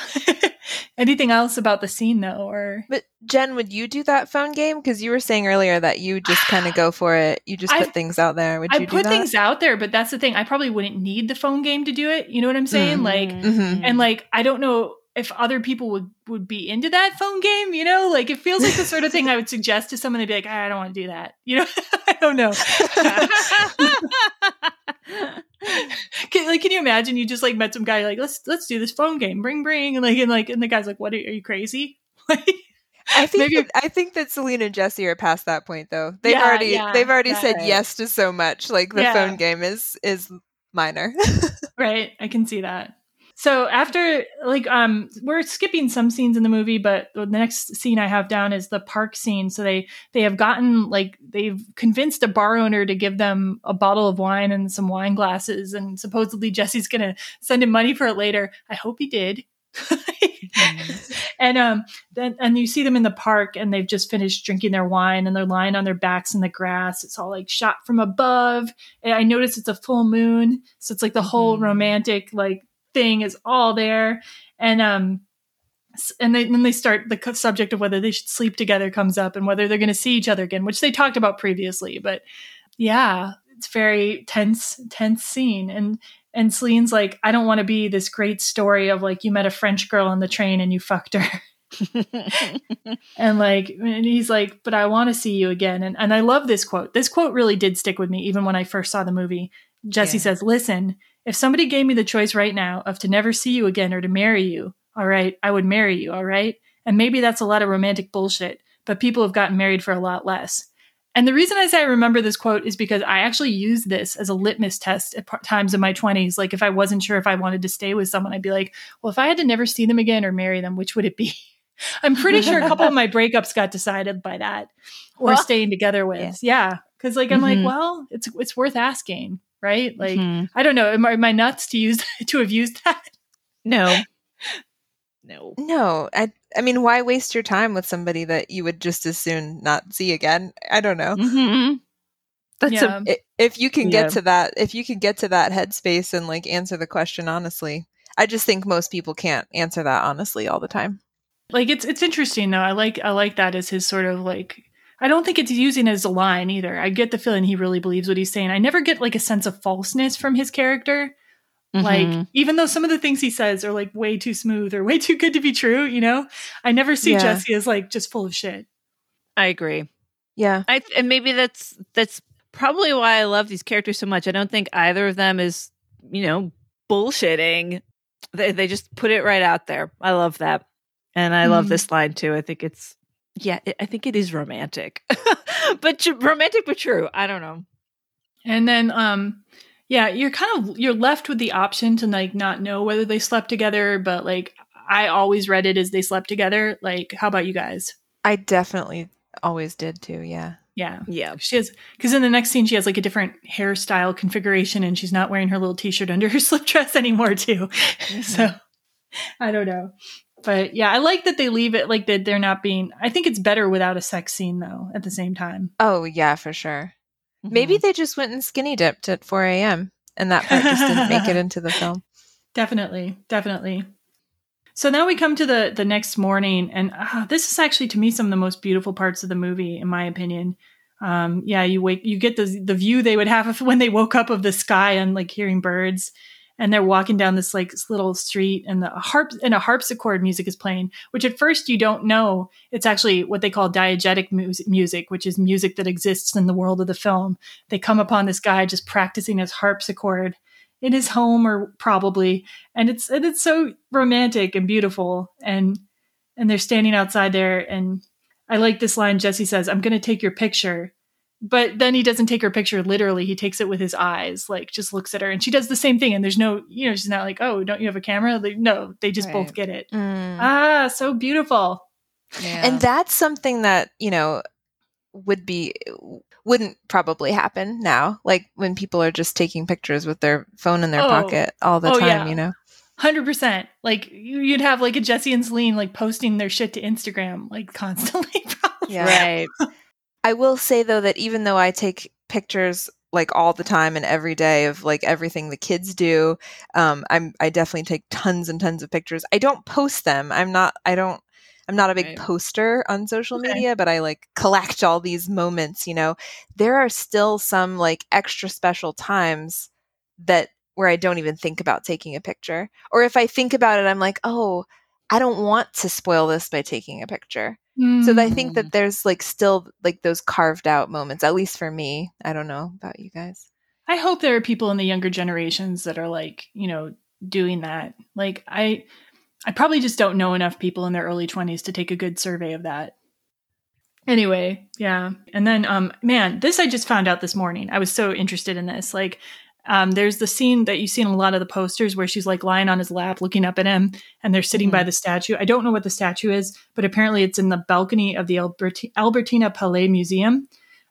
There's this sitting by the statue, and Jesse starts reciting a poem, and he only starts with the first part. He says, "The years shall run like rabbits." And he only says that line initially. And then he says this other part, "All the clocks in the city begin to whir and chime. Oh, let not time deceive you. You cannot conquer time. In headaches and in worry, vaguely life leaks away. And time will have his fancy, tomorrow or today." So that's the part that actually gets in the movie. And obviously that's very meaningful in and of itself, right? This notion of time going away and they're about to leave each other, etc. But what I found really interesting is this is what comes after "the years shall run like rabbits." So it's like, "The years shall run like rabbits, for in my arms I hold the flower of the ages and the first love of the world." So he's reciting, like, so when you look at the whole poem, you can think to yourself, that's what he was thinking of, right? He said the part, "The years shall run like rabbits," but probably what made him think of that, the character, were the lines about holding this love, And I found that out this morning because I decided to look up the poem. And it's a beautiful poem. I'll put a link to it. Yeah. That made me tear up a little bit. I love. Yes. Beautiful. But it's so interesting. It's built right into the film. The things that you say out loud and the things that you're thinking, that inspire what you say out loud. Yeah. I love that. Anyway. Now we are back at the train station. Okay, so they go to the train platform and they still don't have any plan for meeting again. like they've kind of made a vow that they're not going to, but then like at the last minute they're like, oh fuck, this is ridiculous. And I love that the first plan they make is like, Celine's like, well, we can meet again in 5 years. And he's like, 5 years? It's like, and she's like, oh, you're right. That's like a sociological experiment. Yeah. Because that's so true. And then they go to 1 year, and then finally they're like 6 months, and like they're going to meet from 6 months from last night at track 9 at 6 o'clock at night. Like very exact, but they won't exchange phone numbers or emails or whatever because they think it's, or addresses because it's too depressing. And I'm like, really? I would have that guy's phone number. I'm sorry. Yeah. No, I know. Killer. Do you guys like it? Do you guys like this? Like, or Zoe, how do you feel? I think it's really romantic, but I don't know if I could do that either. I mean, it's a very specific sounding plan, but too many things could go wrong. Yeah. Mm-hmm. I'm like, come on, we've had great conversations. Write me a damn letter. I mean, come on. Yeah, I mean, that's also romantic. Writing a letter is romantic. If you didn't want to do phone numbers, at least addresses, I think sounds reasonable. You could have an epistolary romance. Come on. Yeah. Letters are the best. And then they could write each other more questions, and then they could have time to think about them, and I wouldn't feel so stressed out. Excellent. Yeah. And they have this like really passionate kiss, and like this very last minute, she really has to get on the train. And apparently they actually did rehearse and time the scene so that she's getting onto an actual train that is actually going somewhere. Oh, wow. So yes, Sophia, you have some idea probably doing film and theater, how difficult that would be to all get into place. Yeah. Yeah. That's all I can say to that. Like, yeah. And then after they part, we see them on their own again. She's on the train. He's walking, I guess, to the bus to his plane. And then I love this touch. So they show all the spaces of the city that they had talked in or existed in, but without them there.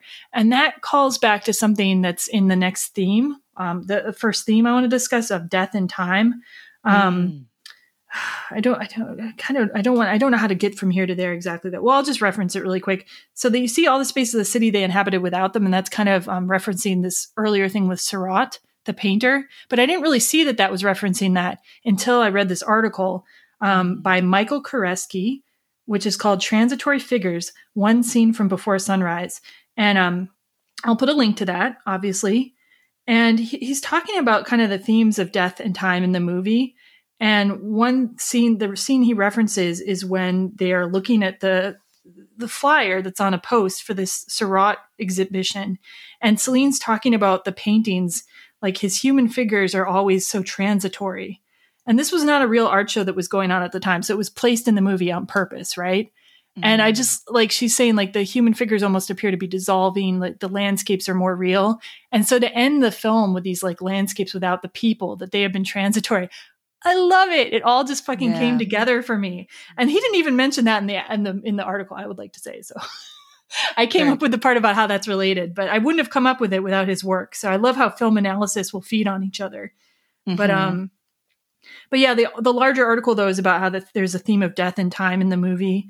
And the quote from the article, most 20-somethings think they'll live forever, but the one-night stroll through Vienna of young Celine and Jesse is marked by both the filmmakers and the characters' constant awareness that their time, both here and on Earth, is limited.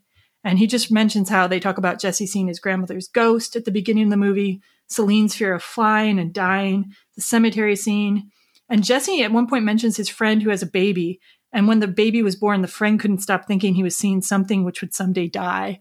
And I was like, yeah, this really is a lot of death, like just sewn through the whole movie, which I'm not sure I would have noticed before. So I'm going to shut up now. And anything you guys want to say about death or time or anything? I'm going to say no. I have nothing more to add to that. I think I was more aware of those conversations this time than when I first saw it. Yeah. I guess I wonder if the death is on their mind so much because it is a time limited situation that they're in and so the ending of it is like built into the beginning. And we sort of talked about this before, but I just wonder if like, because it is just this one, evening that it's got this expiration date. Yeah. If that is kind of like a microcosm of how, like, I don't know, we all have an expiration date. Definitely. I definitely think that's, yeah. I think it naturally lends itself to thoughts of mortality. Yeah. And I think a lot of times people won't form relationships because they're like, well, where could this go? Like, we're just going to have to like break up someday or part someday. But I like to think of it like, you never know when someone's going to die. And every relationship you ever get into, somebody's going to get hurt eventually because somebody's going to get sick or die or leave each other. Yeah. Well, my husband is quite a bit older than me, and that was a big question when we got together. But my argument to him, and I did have to like convince him to jump off the train with me. It was like, well, there's no guarantees for anybody of any age. Yeah. That if we love each other, we just have to go for it and make what we can make in the time that we have. Yeah. Yeah, definitely. And yeah, and you reminded me now too of like about people of different ages. I like the scene where Celine says she feels like an old woman about to die and her life is just memories. And then Jesse responds that he feels like a 13-year-old boy pretending to be an adult. And I think that's interesting because it's like you can be at certain ages also, but have different conceptions of yourself. Like, for sure. Is that relevant to your relationship in any way, Zoe, or do you both feel kind of like your ages? That's a great question. I don't really know what it means to feel an age, I guess. Okay. I guess now that I'm in my 30s, I do feel like younger people seem super young to me in ways that they didn't before. I think that's something that you said to me once in Portland, and I was like aggravated, like, whatever, you're not that much older. Yeah, I think that you made some comment about young people seeming young, and I'm like, whatever, like, age is just a number. Was I referring to you at the time though, or was I referring to people who were even younger than both of us? I don't know. No, I don't think so. I think that back in those days you were aware of our age difference. Okay. Because it felt bigger back then. But I always hang out with younger people, so that doesn't sound like me. But I'll take your word for it, though. I mean, it was probably just a throwaway comment on your end, that I just like took hard because I was always wanting to be, wanting to seem older than I was. Okay, and so now I feel like young people seem young, right? Like that makes sense to me. But I also feel like life is bigger now and fuller now. And I forget what my train of thought was there because I was just trying to remember exactly what you had said. You're nursing an ancient grudge. No. But no, I guess even with my husband being so much older, age has never felt, it just isn't a thing. It's just like I just like to engage with people as people. Yeah. Mm-hmm.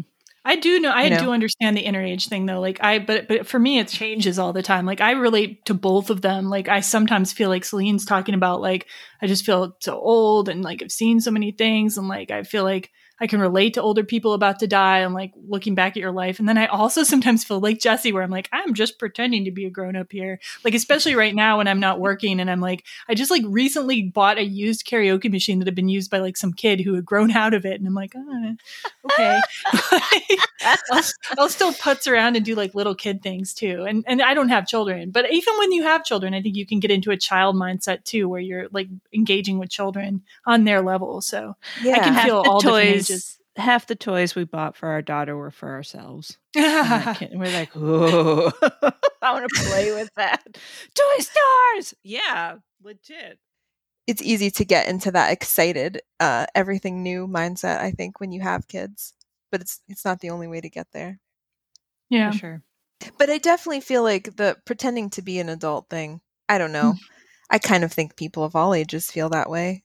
I mean, there's sometimes when I wake up and I'm like, where's my permission slip for, I can just take these small people. We can go wherever we want. We can buy ice. We had ice cream for dinner. Like I have days like that where I'm like, how am I allowed to do this? Where's my permission slip for life?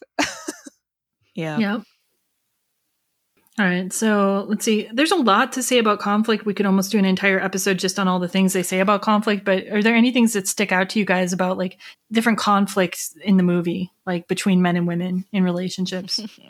I wrote down one piece where they're really talking about, men versus women and that kind of thing, but they're holding hands and they're putting their arms around each other, and I get a kick out of that, where I feel like my husband and I have had those conversations where we're like, men do this and women do that, or you do this and you do that, but we're like, holding hands and hugging and touching, you know what I mean? And I don't know. It's like, I think those arguments, maybe we don't care in the long run. We just like to get each other's goat.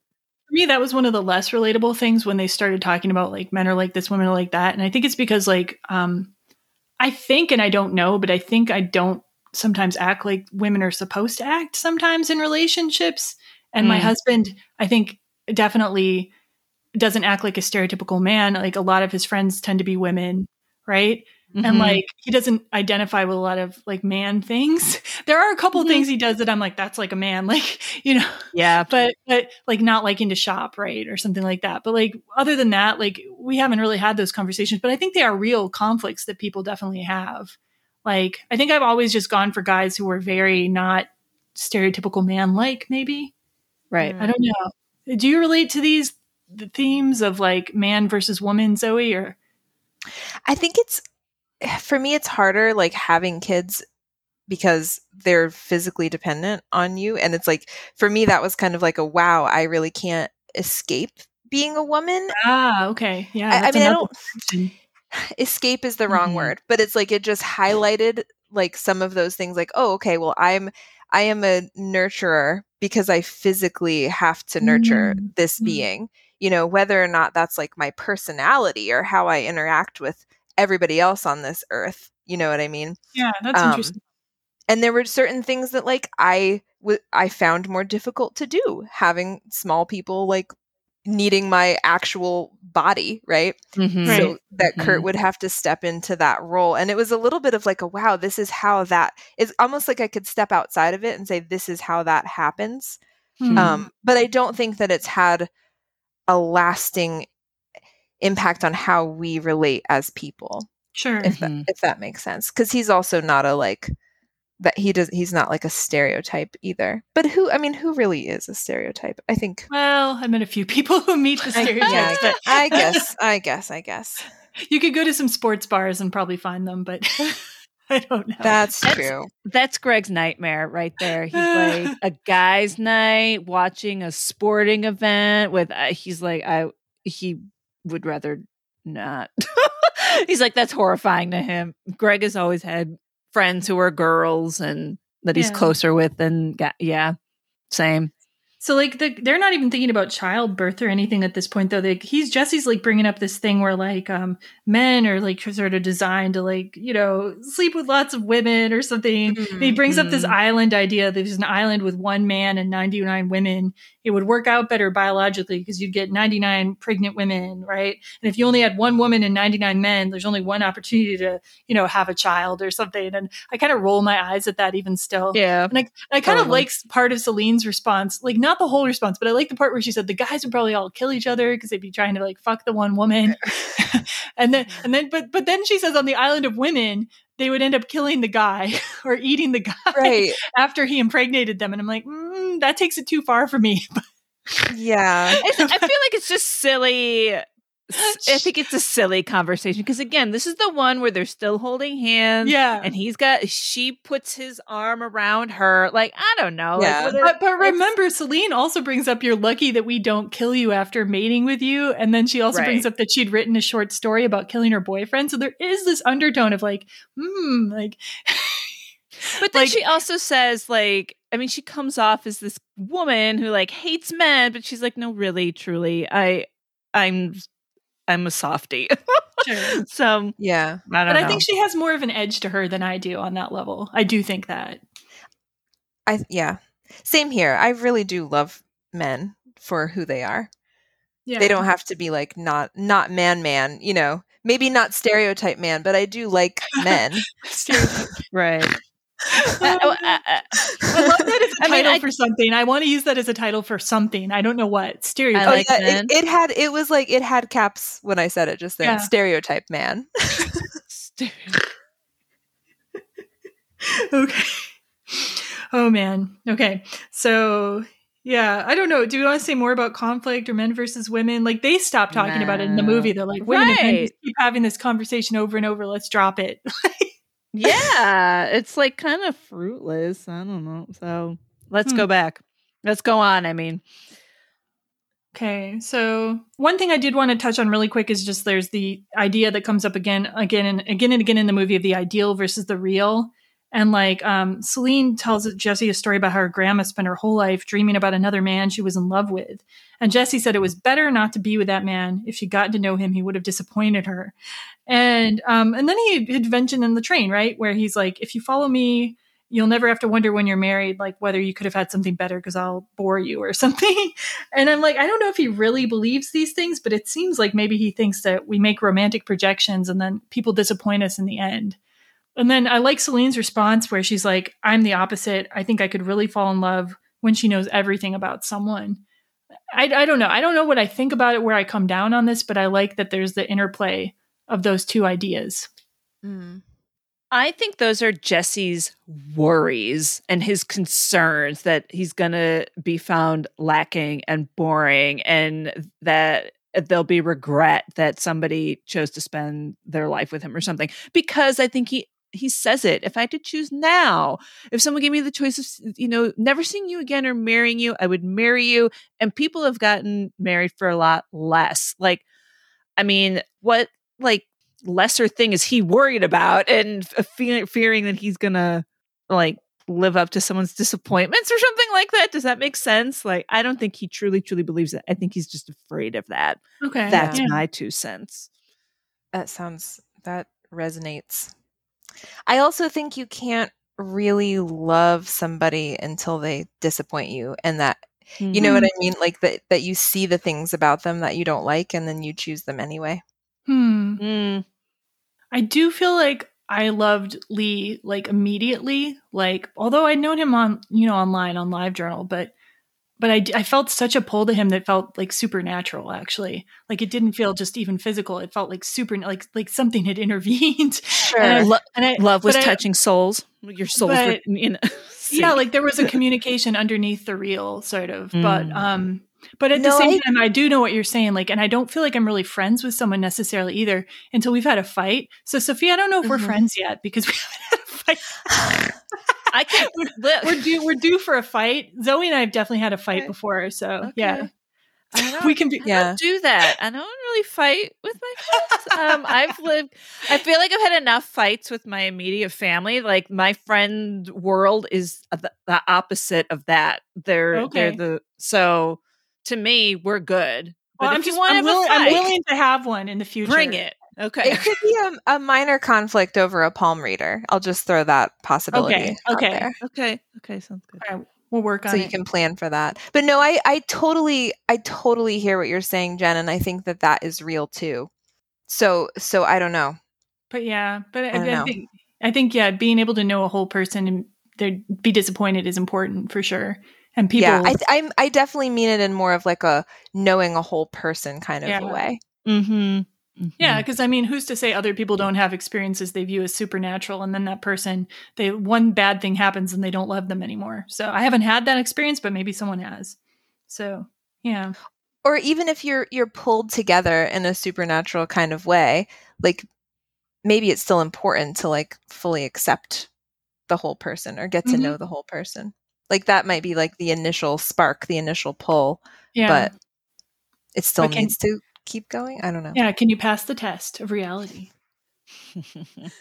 So, do you guys want to say anything more about the film? Because we're getting into where we're going to talk about the travel locations and double feature ideas, but any final thoughts you want to put in before we head there? I just want that I'm still endeared to this film. Yeah. From 17 to now. Yay. That makes me I would happy. say that it has deepened considerably for me watching it now to where it was when I was younger. Yeah. And I like Julie Delpy a lot now. I love her, actually. I can't wait to talk about her on the next episode, actually. Cool. Any final thoughts from you, Zoe?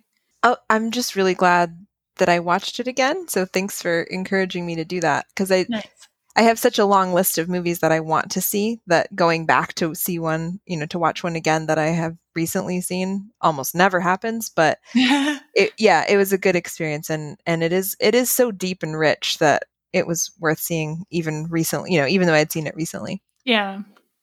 Cool. Excellent.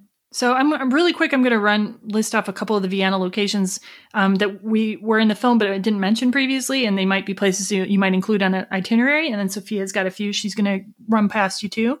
So they briefly go to this place called Maria Theresienplatz, and it's located. It has like a lot of statues, and it's located by the Natural History Museum and the Kunsthistorische Museum, which is the art history, like historical art museum, and that museum would be number one on my itinerary probably, because like I can't even list all the great painters they had there. So many great painters: Tintoretto, Albrecht Dürer, Peter Bruegel the Elder, Vermeer, Rembrandt. It just goes on and on. In addition, they have an Egyptian, Greek, and Roman collection there. Just looked fantastic. So I would definitely go to the Kunsthistorische Museum if I were in Vienna. And they visit 2 different churches, which I didn't really do a lot of research on them, so I'll just list them in the show notes. But one of them is the exterior church is in the Third Man. And there are a couple other like just random streets and alleyways from the Third Man. I think maybe Linklater is interested in Orson Welles, who's in the Third Man, because he did a movie about Orson Welles later in his career. So that might be why, but I'm not sure. Just one other thing, they're playing pinball in the cafe. It's the Arena Club Cafe, which is still open. It's like not in the city center, but like you can still go and see shows there, apparently. So that's pretty cool. And yeah, cool. Yeah, that's what I had for some other sites in the movie. And I would obviously go to the Ferris wheel too, and some of the other places they went to. Yeah, I'd totally go to the Ferris wheel. All right, it's all you, Sophia. Tell us some other sites. Sure, I would like to see some Klimt while I was in Vienna. And I found a link that has several museums that have different pieces, different works. And why not check out something Mozart, because that's where Mozart lived and whatnot. And as I was looking up these other things, a Freud museum and like walking to, or like, I don't care about Freud, but if you do, hey, while you're in Vienna, he has spent time there. So there's things to see for those. I want to say I would totally go to the Klimt Museum too, because like just the nature of his art, it seems like it would be so much more beautiful to see that art in person. Like there's definitely some artists where seeing their canvas is worth it, And I think he'd definitely be one of them. Yeah, totally. And if we have time, you can do a day trip to Salzburg. It's about 2 to 3 hour train ride, depending. And I got to spend some time in Salzburg, and I had a lot of fun. I did not go to Mozart's birthplace because I focused all my time on the Sound of Music tour. And yes, friends, it was fantastic, and you must do. Nice. So there you do. That's all I have to say. That sounds great. That sounds awesome. And Zoe, just checking, have you ever been to Austria? I'm just curious. Like, I don't know. I have not, no. Yeah. Well, I got to say, this is like, of all, Sophia, you said you were having a hard time with the travel series that's giving you Wanderlust. This is the worst it's been for me, okay? Because Vienna was like the place in Europe that was like my 4th choice. We only went to 3 places. And then Vienna was the place where I was like, almost like, maybe. So I gotta go. It has to happen. I also saw like tour guide things for like all the Viennese coffee friends. Go to all the coffee shops and drink all the yummy coffee and have all the little cakes. It's like my favorite. Yeah. So coffee and cakes. I'm there for that as well. It sounds good to me. And okay, we only have one person who hasn't seen the sequels. So Zoe, how much do you know about the sequels? I know enough spoilers that I can't answer this question. Oh, okay. You can't answer it in a purely. Yeah, I know it too much. Okay, so I'm just going to ask the question then of everybody. The first time you saw the movie, did you assume that they would meet up again or not? I mean, I hoped they did. I wanted them to. So that's all. I just dreamt about them meeting up again. I knew that there were sequels, so I knew that they must. Yeah. Like, well, I mean, the sequels could be like them being around together, like some other way too. So I guess that's true. Well, so I assumed that they met up in the sequels. Yes. Yeah. I always assumed that they would keep their date and meet in 6 months. So that was where I was definitely an idealist. So yeah. For sure. Yeah. Yeah. Linklater said in some interview that it's kind of a litmus test for whether you're a romantic or not, whether you think they get together. And Linklater said that like him, Delpy, and Hawk all thought they would get together again, but he met a lot of people who was like, no, they'll never meet up. Oh, wow. Okay, so now we're going to get to our double feature recommendations. And obviously, you should watch also the sequels. So that would be the ideal double feature or triple feature would be watch all the movies together, right? But aside from that, if you've already seen the sequels, you just want to watch something different. And Zoe, this is the way we do it. Each of us lists one, and then we move on to the next person. Okay. So my first double feature recommendation is Slacker, the 1990 Richard Linklater film. You can rent it on some platforms, but it's also on YouTube right now in its entirety. I don't know how long that'll last, but it might be up for a while. And the reason I recommend it is it has a lot of the same philosophical meanderings of Before Sunrise, and there's notions of different time streams coming up in the movie, and you just get to see these like the origins of Linklater and these like funky Austin, Texas like personalities in this movie. And I know you guys both have tried to watch it before and stopped. I think you have to be in like the right mindset, kind of like that you're just going to watch this meandering, somewhat plotless thing and just watching a bunch of weird characters and but to me, it's like such pure essence of 90s. Like I love it. And I love the weird characters in the movie. Yeah. I loved it when it came out. I still like it a lot. Yeah, that's my first. My first recommendation is so this is kind of last time Jen did a great like year by year recommendation. It was really awesome. And this time I kind of did by accident and it worked out well. So I say Singles, which came out in 1992, directed by Cameron Crowe. That is like fantastic. I think it takes place in Seattle and is the epitome of grunge. I think Pearl Jam is even in it as like, a band and the coffee scene. And oh man, I love that film for that whole Gen X vibe. Fantastic. Right on. And my first recommendation is Boyhood, which we talked about a little bit before. It's Richard Linklater's 2014 film. And I picked it not really intending to pick another of his films, but just because I think that the way that they both play with time would be really interesting to compare and contrast. Yeah, I see that. And then I picked The Third Man as my second recommendation. It's a 1949 classic black and white noir film set in Vienna. And like, I like the idea of having another film where you see a lot of Vienna, and it's also a classic film that everybody should see at least once in their life. The director is Carol Reed, and one of the stars is Orson Welles. And there's this like fantastic, iconic scene that's set on the same Ferris wheel. And yeah, it's just definitely worth your time. Like I saw it first as a film student when I went back to college the second time, and I don't think I would have seen it on my own. I had to be kind of forced, but I'm glad I was forced to watch it. So yeah. In 1993, Linklater came out with Dazed and Confused, and I just love it for its like teenagers in the 70s. So it's not a Gen X like story. But we were obsessed with the 70s in Gen X though, so it is still a Gen X story. True, right? I think it's great. So just another Linklater vibe. Yeah, Dazed and Confused. Mm-hmm. Oh, everybody loved that film when it came out. Everybody but me. So it's still very Gen X, I think, Sophia. All right. Okay. Good. And so my second pick, this popped into my head while I was rewatching this movie, was Eternal Sunshine of the Spotless Mind, 2004. Because, well, there's like a meeting at a train station element. There's like a beginning and ending of a relationship element. There's a like, those moments that make up love element. That's I think why that popped into my mind. Dude, when you explain it, it's like, yes, obviously. Wow. Yeah.